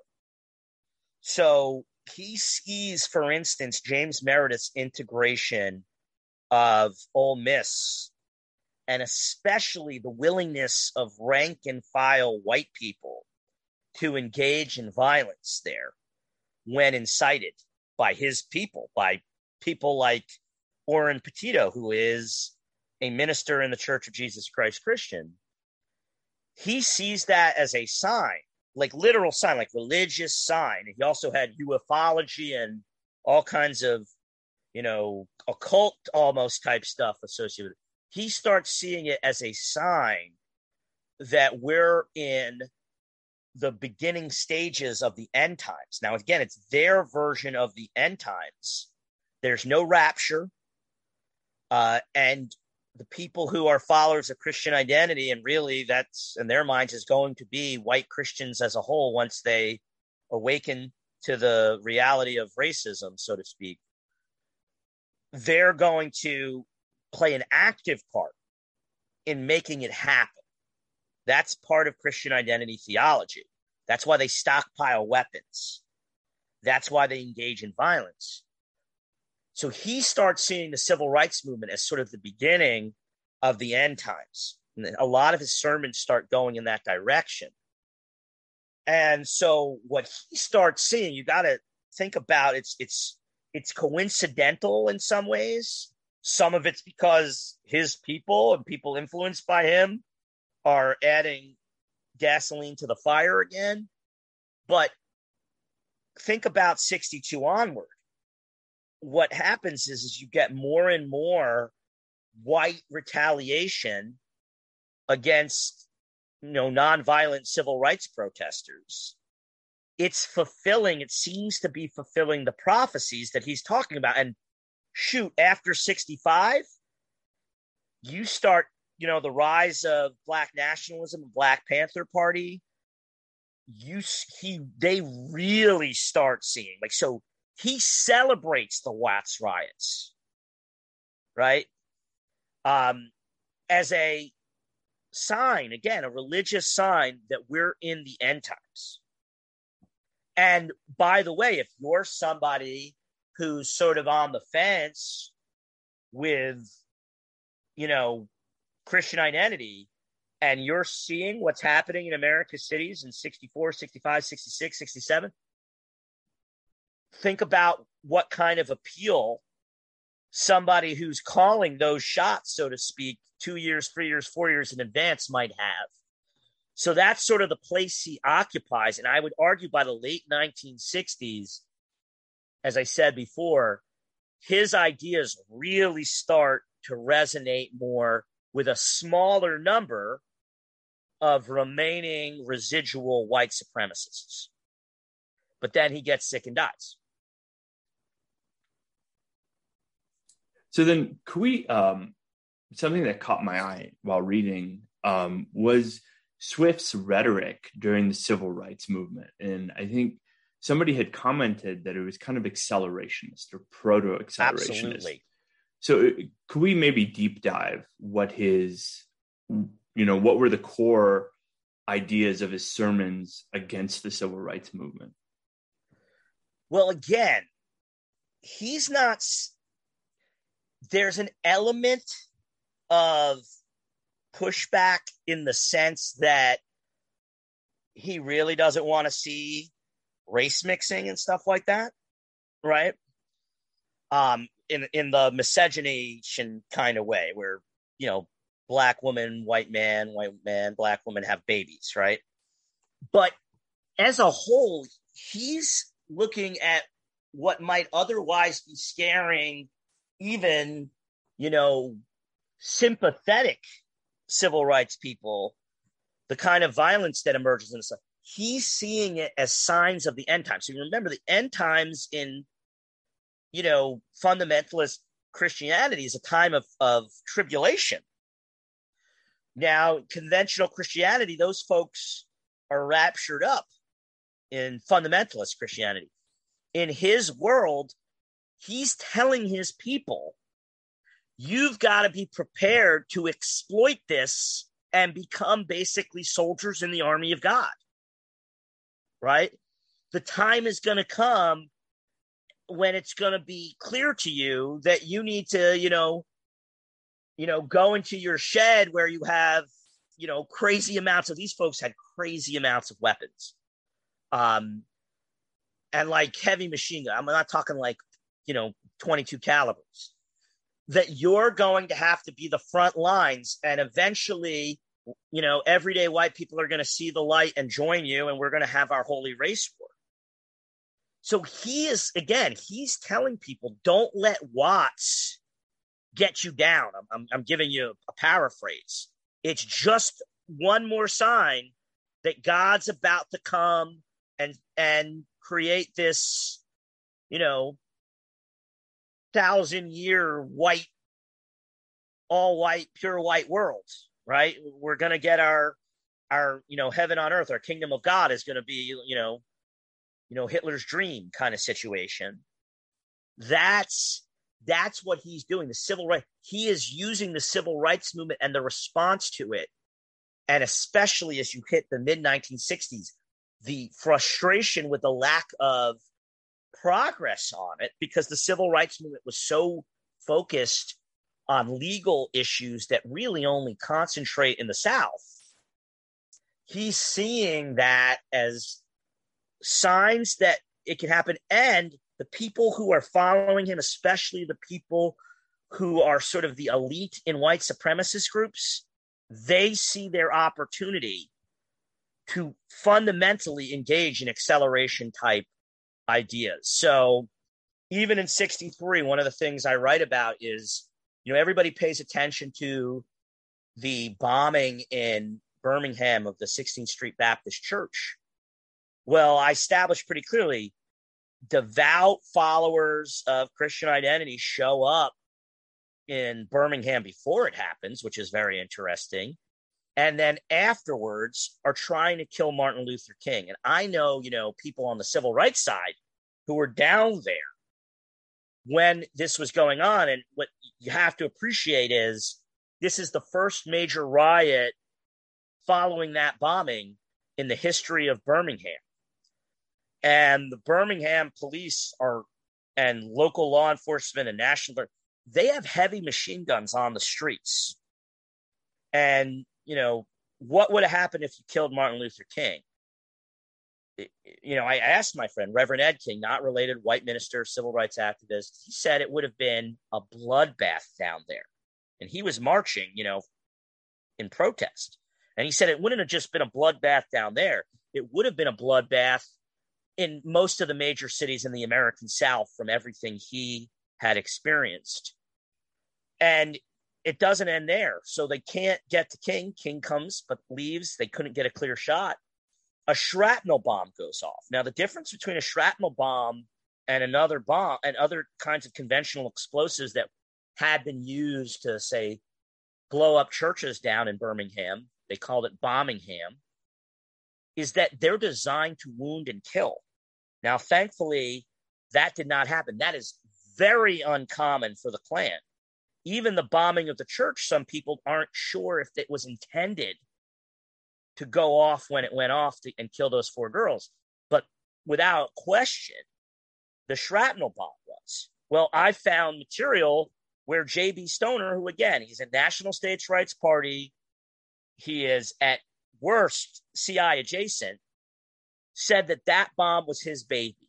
Again, what would have happened if that actually killed a large number of people on the heels of a bomb that killed 4 young girls, on the heels of the first major riots in Birmingham? You would have had mass violence. And it doesn't take it. This isn't presentism. I should say this is the second major riot. The first major riot actually occurred 6 months or about 6 months before, 4 or 5 months before, for just an attempt to kill Martin Luther King that failed. Right? So imagine what one actually would do after those girls were killed. That was National States Rights Party too, right? So they knew what they were trying to do. And it certainly feels like accelerationist to me. And that's the kind of language that was coming out of Wesley Swift. Why did you hide the bodies of those civil rights workers in the Mississippi burning case? They didn't hide bodies in lynchings and other cases. They didn't go through great effort. It draws in the FBI, and you're saying, well, you're being speculative here if you think that Sam Bowers wanted to draw in the FBI to create a race war. Except I have the informant who sent him to prison saying that privately, I'm talking very privately, that's exactly what Sam Bowers was saying he wanted to do, to create a race war. All of these people are followers of Swift. So it is absolutely, does Swift say, go bomb a place in Birmingham to create violence and acceleration? No. Does he say things that a listener could take as a cue? Absolutely. So before we examine sort of the assassination of Medgar Evers and MLK, I kind of want to do a quick dive into the CI conception of violence, because we've already touched on it in this idea of an apocalyptic race war. In your mind, this is kind of accelerationist before, accelerationism even comes into the lexicon. Is that absolutely? I mean, appropriate? this is pretty much an accelerationist mindset before people came up with the accelerationist word. I was, and I looked. I think I have something of an excuse. When I was researching and writing the book, I wasn't even coming across the word accelerationist. It certainly has taken off in the last several years, and I love it. If I rewrite the book, it's going to become a major, conceptual idea. But these folks were accelerationist. Again, the Colombians in 1945 in Georgia were accelerationists. They wanted to provoke violence in hopes of creating a wider race war in the United States. So the idea goes back decades, and it doesn't surprise me, and we've talked about this earlier, that given the ubiquity of CI in the 80s and early 90s, that accelerationist thinking finds its way into groups that follow it. Again, you might be an accelerationist and not even get the sort of lineage of the whole idea without knowing what CI is. And again, their conception of violence, to your point, is they want provocative violence. They want violence that doesn't just cause something immediate, that doesn't just send a message to, civil rights workers, get out of town. They want violence that infuriates people and leads to a cycle of violence. And again, there are people like Tommy Terrence, who was a CI devotee, Swift devotee, and chief terrorist for the White Knights of the Ku Klux Klan, who converted later on. He flat out says in his book, my hope and dream was a race war was coming. We were going to create a dynamic where the violence was provocative. It would elicit a response from, and we're talking late 60s here, Black militants and leftist militants. And then we'd get a response from a broader range of white sort of, racist types. And it would grow until, as he said, our hope and dream was a race war would come. So in that conception of violence, there's no political end, right? So there's no building a white utopia or not getting civil rights acts passed.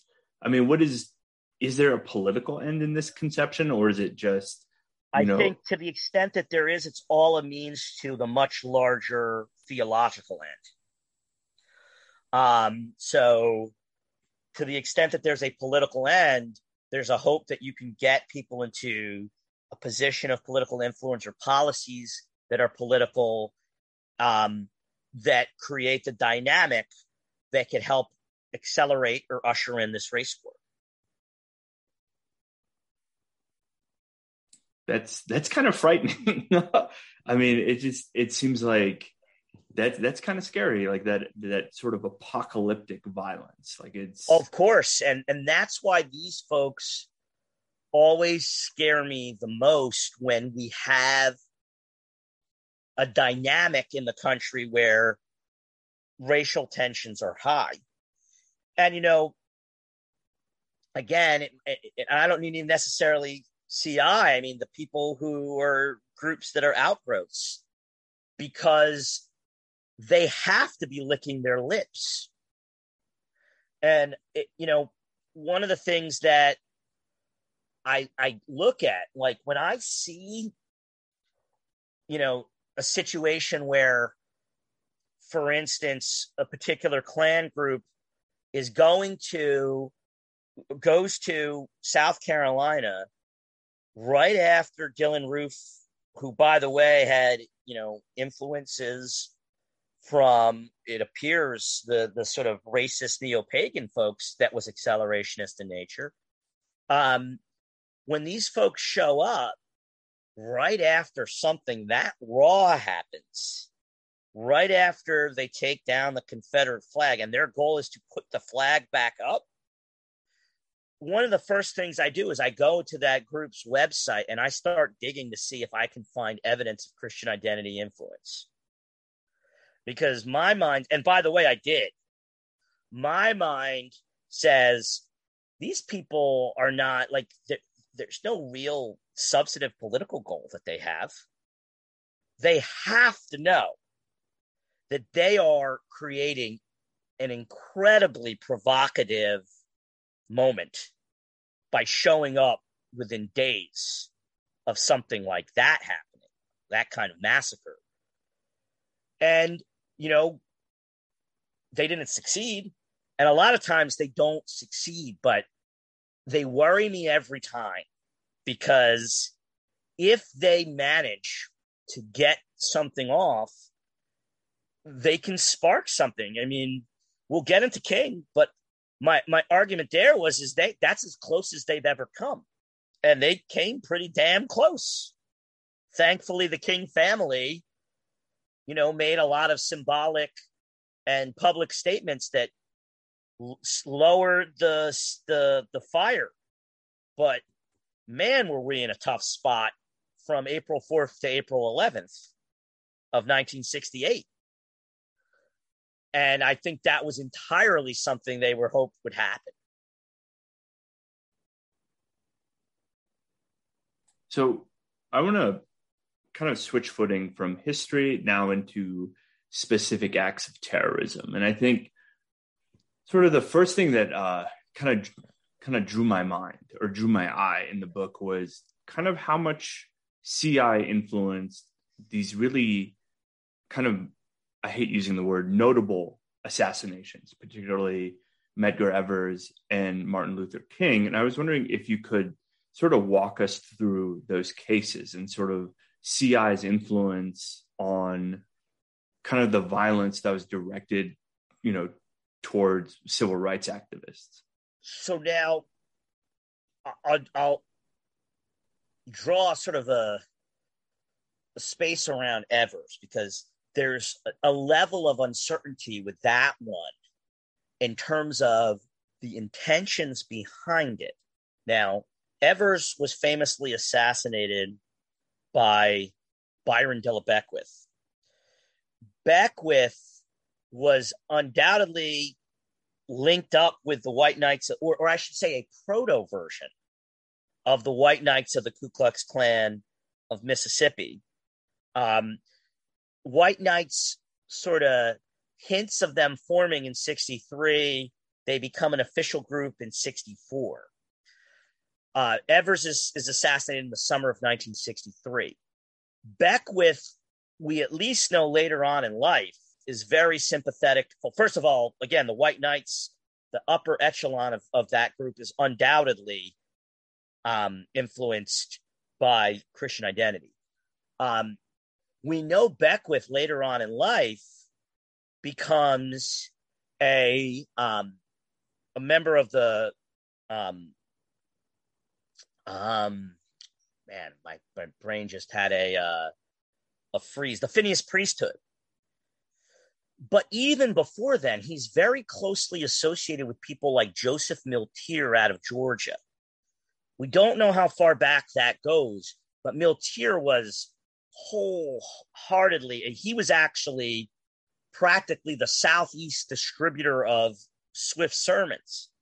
So there are questions about how much you can have about how much CI maybe influenced Beckwith, and there are suggestions that Beckwith had help in assassinating Medgar Evers right after John Kennedy delivers his famous landmark speech on civil rights, you know, basically putting the Kennedy administration squarely behind something like the Civil Rights Act. Very provocative, causes the first major riots in the history of Birmingham. Now, that, I would argue, is where some of the focus should definitely be on. Because when you see that again, when you see the provocative violence leading to riots where riots had not been in the past, now you're seeing sort of the proof of concept for what you want to do. Now that figures in, if you want to go there, to something I believe is unquestionably much more directly influenced by Christian identity, and that is the assassination of Martin Luther King.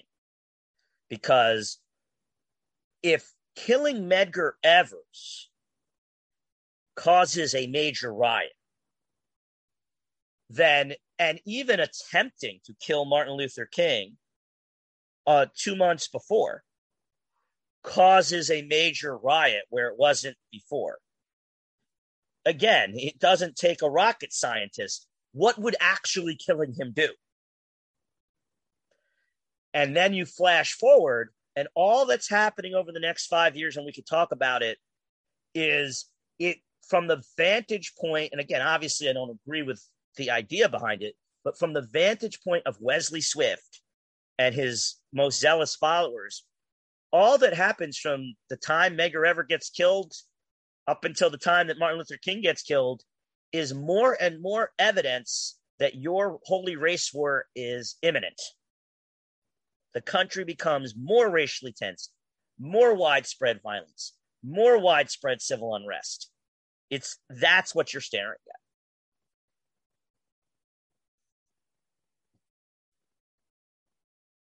So then the assassination, in the view of CI, the assassination of MLK would basically kick off their conception of the race war, so to speak. Absolutely. So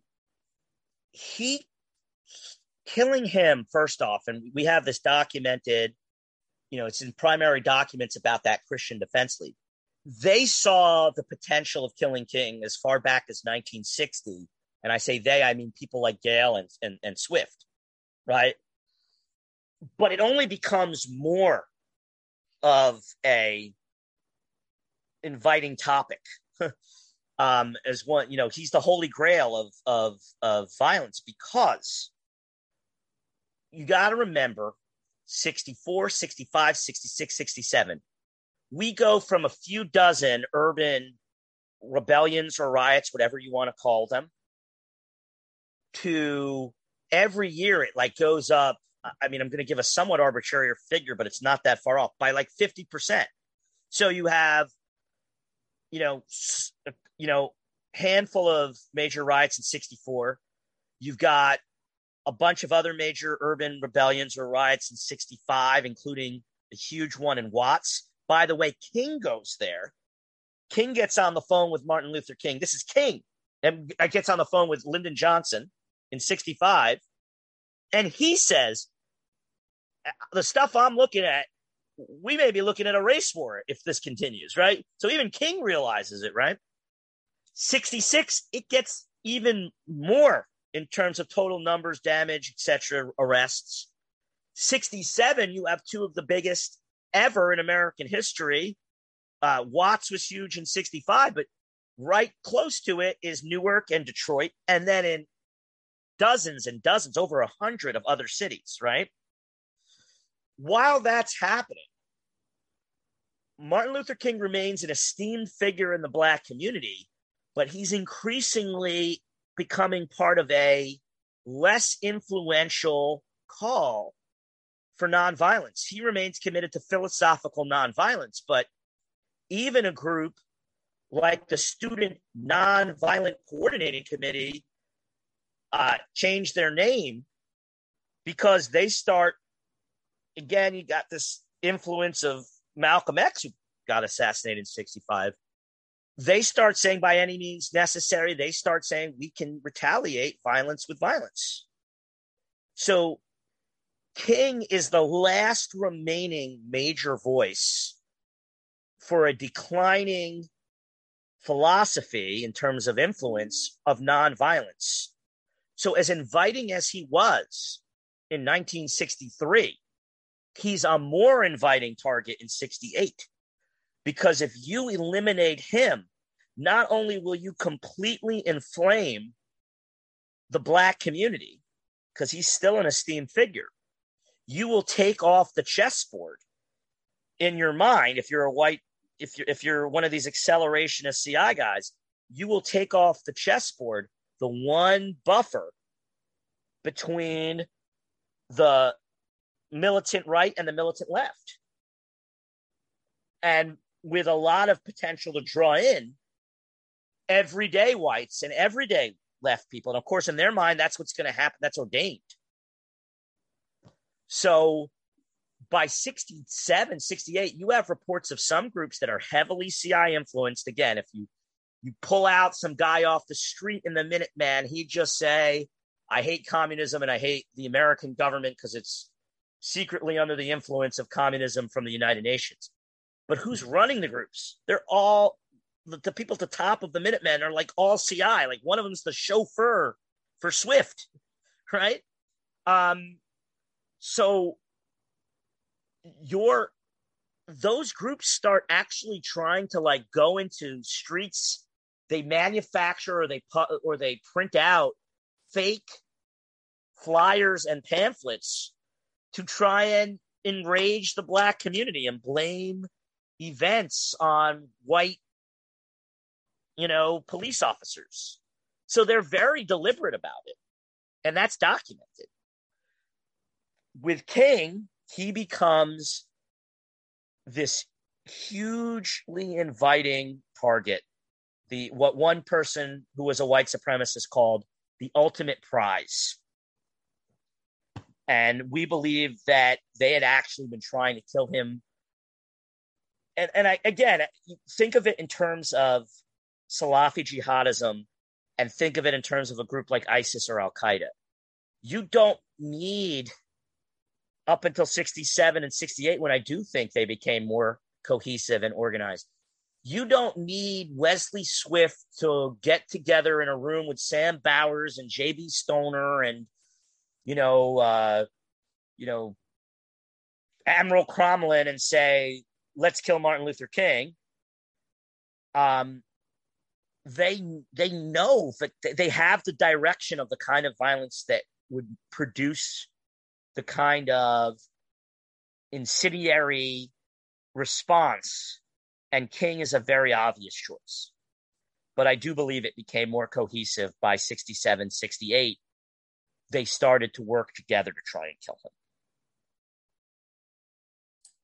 So then, were they successful? Because, let me add more context to it.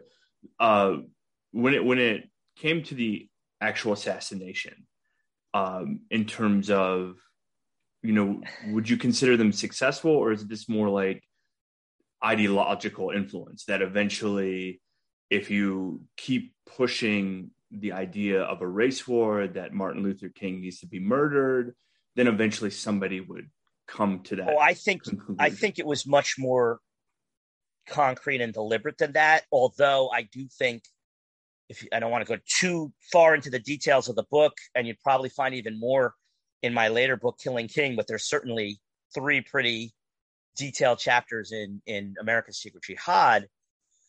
I ultimately think things did not go exactly according to plan.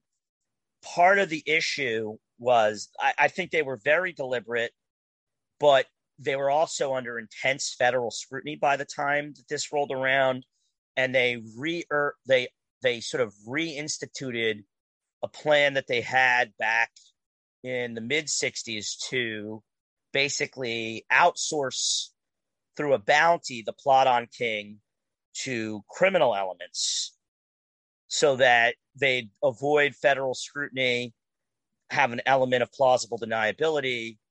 And that's what ultimately that's what ultimately led to King getting shot and killed in Memphis, although it did not proceed in the exact way they had planned, at least the people at the top. But they are ultimately responsible and set things in motion that put the relevant players in place so that King would be killed in Memphis in 1968. Interesting. So with that, I kind of want to flash forward to the 70s. So after the assassination of King, you enter this period of the 70s that the radical right kind of begins to fracture. So what was CI doing, as an ideology during the 70s? Go ahead. Sorry. Okay, so they still had an element of cohesiveness. Like there were, like, even how crazy as this sounds, there were even like award ceremonies. But it was not nearly as centralized. They were fragmented. Death of Swift and COINTELPRO fragmented them out. But again, it's an idea that survives. So what you have is a lot of people like Richard Butler, who starts Aryan Nations and moves the Church of Jesus Christ Christian to Idaho. William Potter Gale, who was one of Swift's, closest allies, although again, there were contentious periods. He starts Posse Comitatus. Again, like different individuals who were heavily influenced by CI form their own smaller groups to, and with some element of CI a part of it, there's still, again, if I was, someone in Idaho, a farmer who joined Posse Comitatus, my first introduction, may not be, hey, we think Jews secretly run the world kind of situation, right? It's going to be, the economic environment for farmers sucks. The central government is responsible for it. And then you're going to lead them in the direction of, well, who's running the central government? So it's still there. They're just not, they don't have a unifying element to them. Certainly nobody as compelling and captivating as Swift. They're still somewhat reeling. Some of the people are in prison from what the FBI and local law enforcement did in the late 1960s. And what changes it is sort of the rallying situation is what happens in Greensboro, North Carolina in the late 1970s. It's not some, Christian identity psycho. There really was a Christian identity psycho who went around in the late 1970s hoping he'd start a race war. But everybody thinks because a later book by William Pierce is dedicated to him that somehow he's like the origin story of Christian identity. It's because they don't know the stuff I'm talking about here. Greensboro really becomes a sort of rallying point, and you get this moment that you have oftentimes in the cycle of the history of white supremacy, where a lot of disparate groups start talking to each other about trying to create a movement again. The difference is, and I hinted at this earlier, is that you still have, I don't know if you want to call it institutional memory, movement memory within these groups about what happens to larger sized organizations as they try and move towards violent goals. And that where you get the Louis Beams of the world, that is that they know that those groups are much more easy to influence and to infiltrate and fragment and surveil. So that's where you get a lot of the 80s. So you have something of an effort to unify, but it gets taken in a direction where, so maybe the ideas are unifying again, and they're much more sharp, right? So in the 80s, you can be much more overt about Christian identity because you don't have the numbers. You don't have, you're not going to have, you don't need to have maybe the numbers that you had in 1963 that you could potentially exploit for mass violence by hiding your ideology. Instead, what you have is a bunch of ultra dedicated people under the umbrella of an ideology. If that answers your question about the 70s. It does. So then, as we leave the 70s, we enter the 80s, and I think you have a good portion in the book about the murder of Alan Berg. His case comes up a lot as an example, and I was wondering if you can walk us through how CI kind of influenced his murder in 1984. So, first of all, broadly speaking, first of all, Berg is a radio host. He's something of what you would call a shock jock. He's very antagonistic. He has a fairly devout, somewhat large following in the Denver, Midwest area.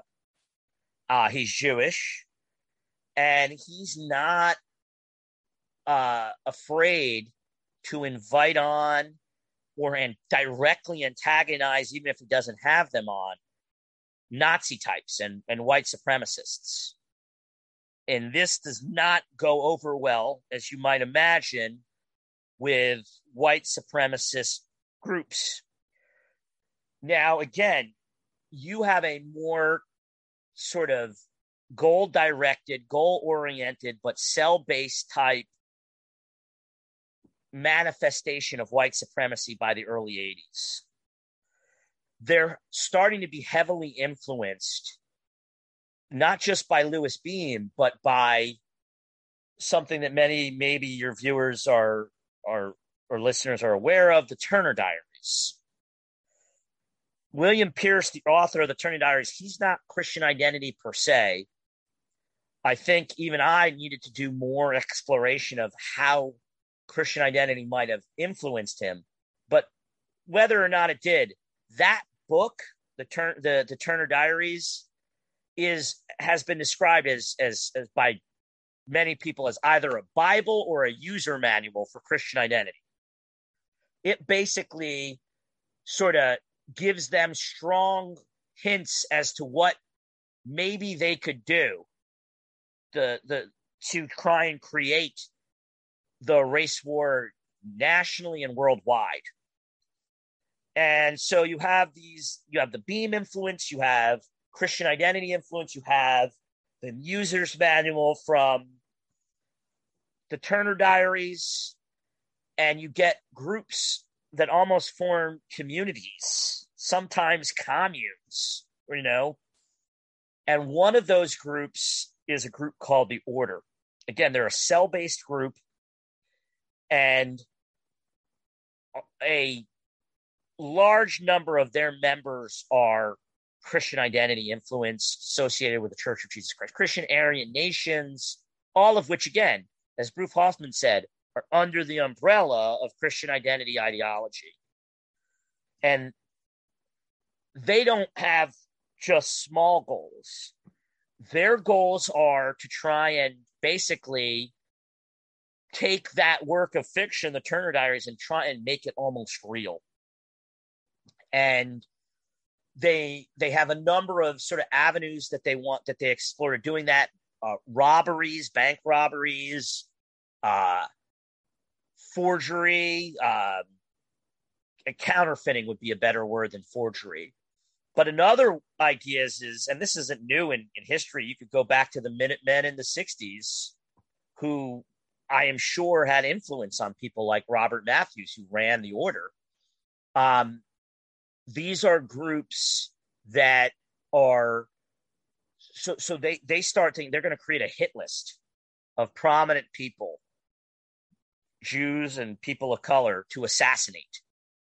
And all this stuff is going to happen, semi-concurrently with each other, and it's going to create this environment where, at the very least, they can get an all-white territory somewhere. But of course, if you read books like the Terror Diaries, that's a prelude to, doing things like launching strikes on Israel and stuff, right? It's not pure white nationalism. It's Christian identity influenced. So Berg becomes one of the chief targets because he's openly antagonizing well-known Christian identity white supremacist types, whether they're on his show or off it. He's basically ridiculing them and making fun of them. So they basically plot out to kill him, and they do. They successfully kill him, and then they go on the run. They don't manifest a lot of the other killings, or, they don't get the kind of massive counterfeit operation that they wanted. They ultimately, the order is in fact caught by a combination of informant and poorly done counterfeiting. The leader of the order, Robert Matthews, goes on the run, as do other members. Some of them show up at one of these other sort of kind of cell-based, but almost community-based Christian identity groups that's plotting terrorist acts in the Ozarks, the Covenant Sword and Arm of the Lord. Matthews himself escapes to Washington, to Whidbey Island, gets into a firefight, so to speak, refuses to surrender in confrontation with law enforcement, and winds up getting killed. And he becomes a major martyr for white supremacist groups that follow. And members of his group, the Order, probably most famously David Lane, who, is famous for coining the 14 words about, securing the world for white children. Lane becomes, all these guys eventually, by the way, get arrested, or a number of them do. From prison, Lane becomes an ongoing influence, and not just during his time, but going forward, on white supremacist movements. Lane is one of the people who was Christian identity. So are, again, many of the other people, Matthews, who starts experimenting more with this sort of racist Odinism, under the idea that, Christianity, historically tends to be a little bit more pacifistic. I don't know how you could look at Christian identity people and think that, but they wanted something even more muscular. So an outgrowth of Alan Berg's assassination is these members of the Order become hugely influential and inspirational to terrorist attacks that follow in the future. Something that I kind of find interesting is the idea of the Turner Diaries as religious text. And I think you're not the first person to mention it or sort of propose the idea. And I'm kind of curious, when it comes to religious text of Christian identity, I mean, do we include the Turner Diaries, or is it simply a work of fiction that, later terrorists would kind of just try to repeat? I mean, how do we... Oh, go ahead. That's a fascinating question. Sorry to interrupt. So William Pierce, the author, it's another one of these guys. He's like, I don't like Christian identity, but he comes up with his own religious ideology, cosmotheism, which is surely, again, there are, obviously, you want to dig in, there are differences. But in the broad strokes, it's awfully similar. And the book certainly manifests what, if I would pull William Gale from the 1960s and say, what do you think of the Turner Diaries? And he was alive when they were written. I'm sure it'd be interesting to find what his thoughts are. I mean, he would have like, this is what I was trying to do. Like, I mean, it's very much there. There is like a weirdish kind of religious type of thing that happens at the end. But is it a holy text? I haven't seen it referred to that by any seminarians or, people. I'll admit I don't listen to every, especially, life goes on in other directions. I don't listen to every Christian identity preacher. Um, but I would probably, again, without fully committing, saying it's less religious and more like that manual that I described. Interesting. So then, kind of flash forward to 1995 with Timothy McVeigh and the bombing of the Oklahoma City building, or the federal building in Oklahoma City. I guess the first question with Timothy McVeigh is, what was his relationship with CI? Because I think he comes off as kind of a very, I want to say secular. I don't know what else word you would describe him as, kind of secular guy, just wandering and failing through life. And then I think it's you who kind of suggests there's a relationship with CI. And then also when we spoke to Mark Juergensmeyer, the author of Terror in the Mind of God, that there's this kind of religious implication, or kind of, religion adjacent motivation for him. But if you could, I would go ahead. Go ahead. Oh, no. I was just going to say that, could you explore his relationship with CI for us? Okay. Now I would say that even before me, there were certain people who saw at least some elements of the connection. I would go as far as to say they made several of the same connections I did. I like your word of religious adjacent. I don't think he was heavily religiously motivated himself, but here's where we get some backdoor stuff, right? So we were just talking about the Turner Diaries, and I think you remember you mentioned Mr. Berger earlier as a major contributor to your Loopcast. Correct me if I'm wrong on that. Am I correct on that? Yeah. He's one of the first people to make a real cogent point that I think everyone who's ever actually stomached reading the Turner Diaries would say. McVeigh presented the Turner Diaries as being an anti-gun book. That's like 2 pages. There's no way you hold and distribute and love the Turner Diaries to the degree that Tim McVeigh did. And I called it and I borrowed it and said it was his Tim McVeigh's Bible, right? Without at least some kind of sympathy for major racial anti-Semitic sentiments. It is not an NRA book. It is a let's kill Jews and blacks book, right? So that's the first clue that, and I think Berger pointed it out himself, it's the first clue that maybe there's something else going on with Tim McVeigh. The other one, very similar in notion, is he joins an Arkansas Ku Klux Klan group that is run by, at that time, one of the leading, and still to this day, leading voices in Christian identity, right? Again, he presents the Klan as being a gun rights group and claims that's why he sort of distanced himself later. I have a hard time believing any human being with even a rudimentary understanding of American history, the first thing that pops in their head is that the Klan is a gun rights group. Right?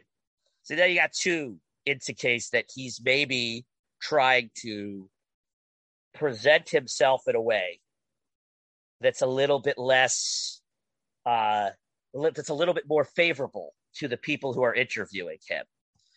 But then you dig a little bit further. And again, more than one person has done this before I did. His connection to this place called Elohim City. Elohim City is another one of these Christian identity compounds. It is basically like a small, I don't want to say gated community, but it's like this this enclosed community that operates by way of Christian identity ideas. What we know is some very violent people went in and out of Elohim City. People like Richard Snell, who had plans to bomb a federal building, I believe in Oklahoma, before McVeigh ever did, who was in prison for his role in killing somebody, and he was Christian identity, right? These ideas were circulating in Elohim City. Informants knew about them. And randomly, and it wouldn't be random, I don't think it's random, it appears as if, at the very least, Timothy McVeigh was trying to phone Elohim City and talk to somebody there.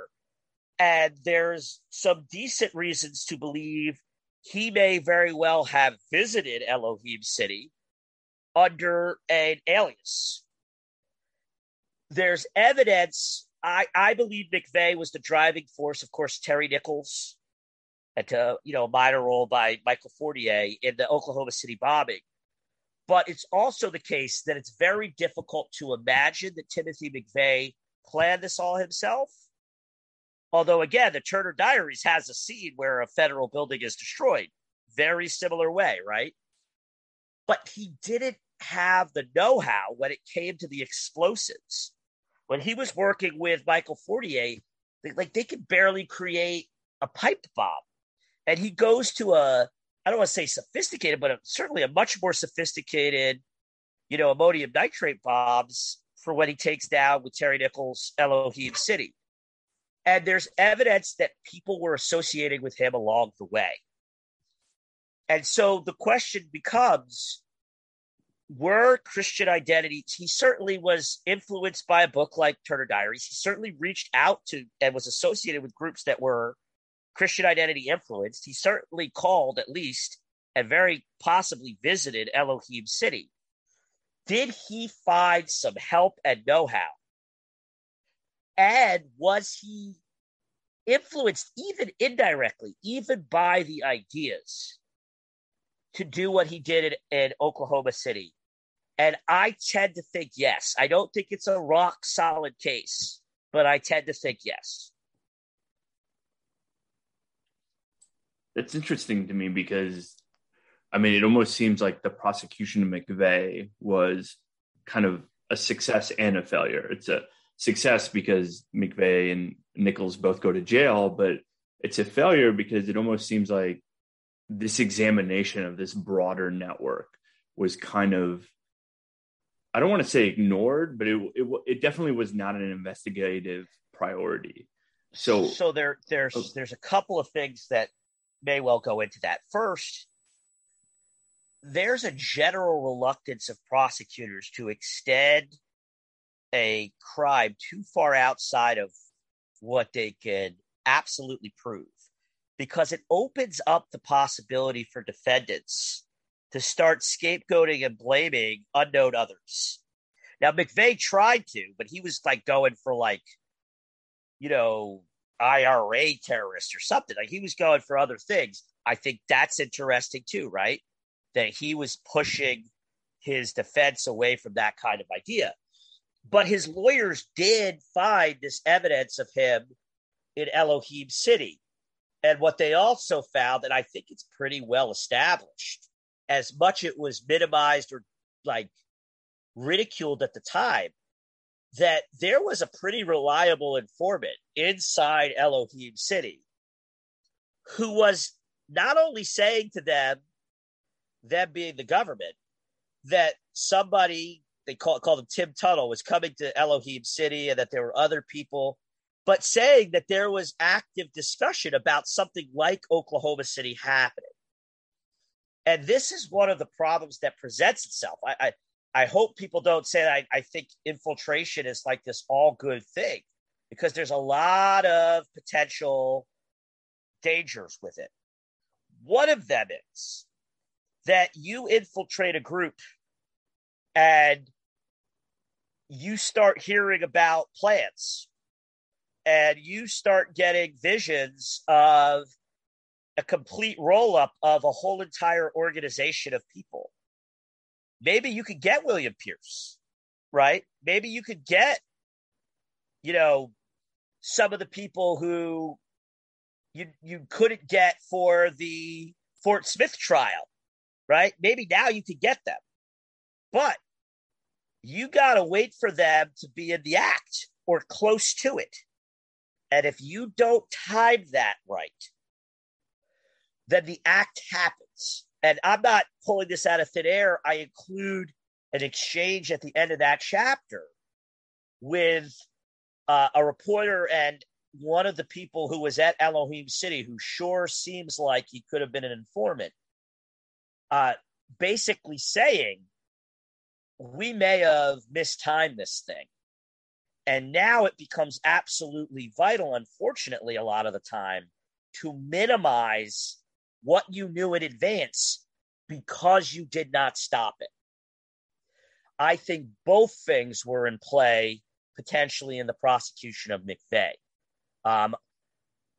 It's still a little bit speculative, but that would be my sense. So I want to do one last skip forward to the 2000s. Particularly, I want to kind of focus on CI post 2016 and with this kind of resurgence of white supremacy, of the white supremacist movement. But where do you see Christian identity now in our kind of, post 2016 sort of world? Where do you see them influencing? Where do you see them, getting a foothold? I have to first give a lot of shout outs to the people who are doing the work on the ground and who I pester all the time with questions about this. Again, I mentioned them before: Matt, Sarah, Alex Newhouse, his whole group. They're really guiding me as much as anything now. But what they're indicating to me is consistent with the pattern that I saw, and we talked, I think, about it earlier, even in a modern context, the pattern that I saw in the late 50s, early 60s, which is CI people realize that the time right now is unfortunately very promising for racial violence. You've had protests in multiple cities. They weren't nearly as violent as the protests you had in the late 60s, but in many ways they were longer term. You have a sort of an element of white grievance that is without question a part of the MAGA Trump dynamic. You have groups, like you look at Unite the Right, that are increasingly more willing to co-affiliate and work together towards the same kind of goals. And you have a country that, even if it's not fully racially based, politically feels like a low-key tinderbox. I mean, what happens in 2022 and especially 2024 if Trump runs, whether he wins or loses? I mean, it's a real question mark.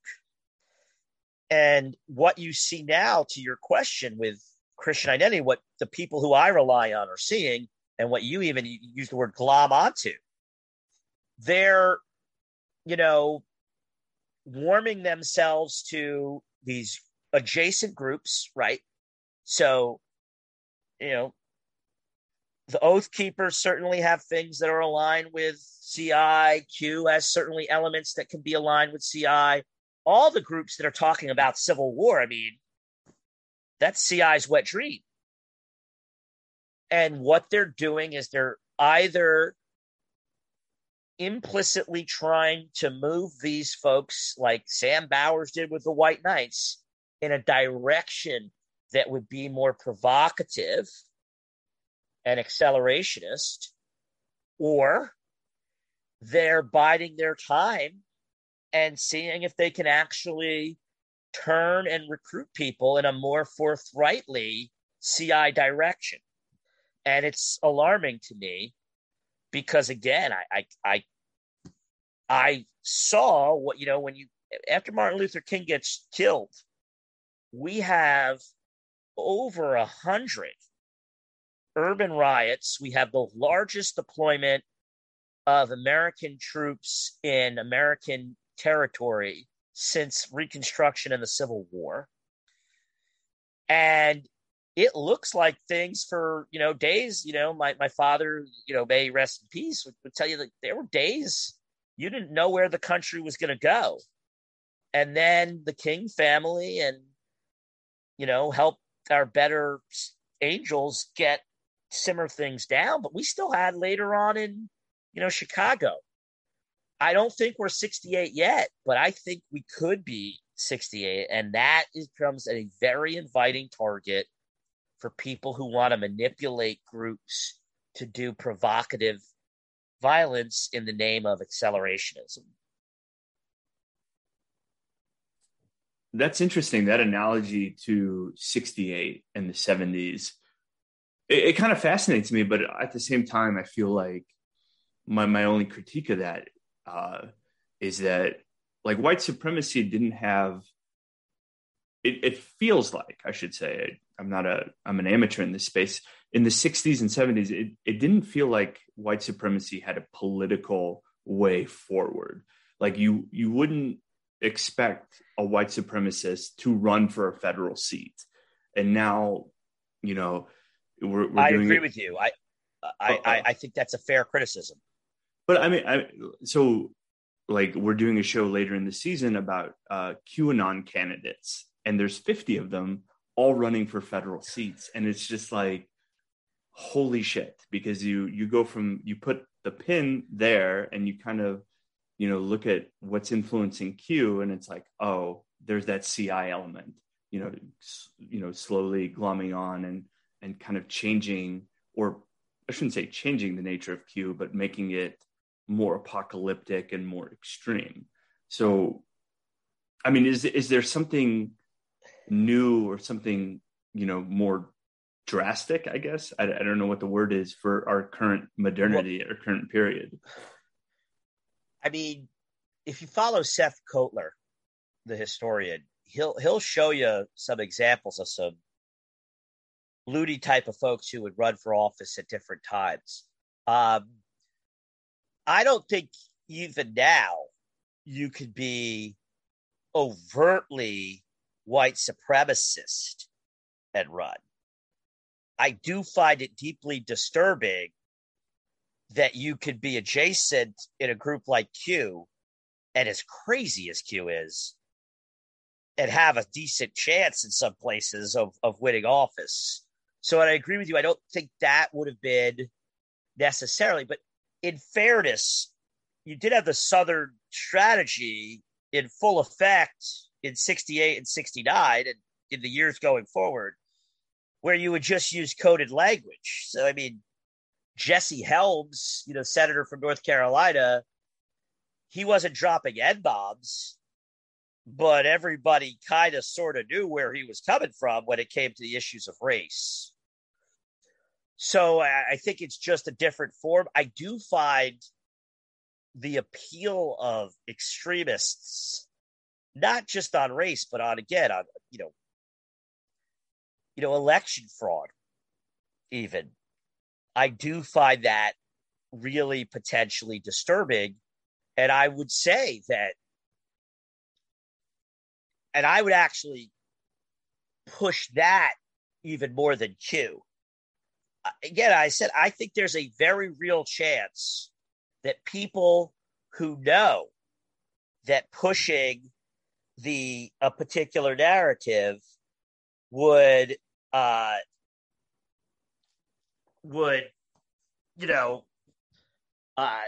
lead to major civil violence, they're going to be widespread, people who believe that this election in 2020 was rigged. That's going to be widespread political office holders. And if you could somehow, whether through Q extremists or whoever, manipulate that in a particular direction. I don't even know you have to manipulate it. That could easily result in the kind of widespread violence that people try and exploit to make even worse, if that answers your question. It does. Okay. So I think we've gone through a lot today. Yeah. And as per tradition, our last question is always very open-ended, which is leave us, the audience with something to think about, something to iterate in our heads, or, something that you would think that the audience would find worthwhile to kind of mull over, so to speak. Well, here's one of the things that I put at the beginning and end of my book, and I think needs to be explored in more depth. And I think if you accept the things I say in my book, it opens up this door, and I hope scholars out there really look at it, because I think it could inform us in a way that makes us safer, which is I see a whole lot of parallels. Again, you don't want to make it oversell it, between the Salafi jihadist ideological terrorism overseas, when taken in its full form, in its full history, and the Salafi and the Christian identity ideology, especially when you go back 70 years the way I strongly suggest you do, that there are insights we can get both ways from that. And I don't think I've even fully explored that. And I hope that people really, if you follow and accept the premises of my book, I think the opening is there for a lot of really enlightening and productive and helpful insights if somebody's willing to take that on. And that's what I leave you with. And thank you so much for having me on. Oh, of course. Thank you so much. That was Stuart Wexler, author of America's Secret Jihad, The Hidden History of Religious Terrorism in the United States. We'll have a link for it. Go purchase it. It's probably one of the most kind of in-depth books on Christian identity out right now. Again, thank you so much for coming on the show. Thank you so much for having me.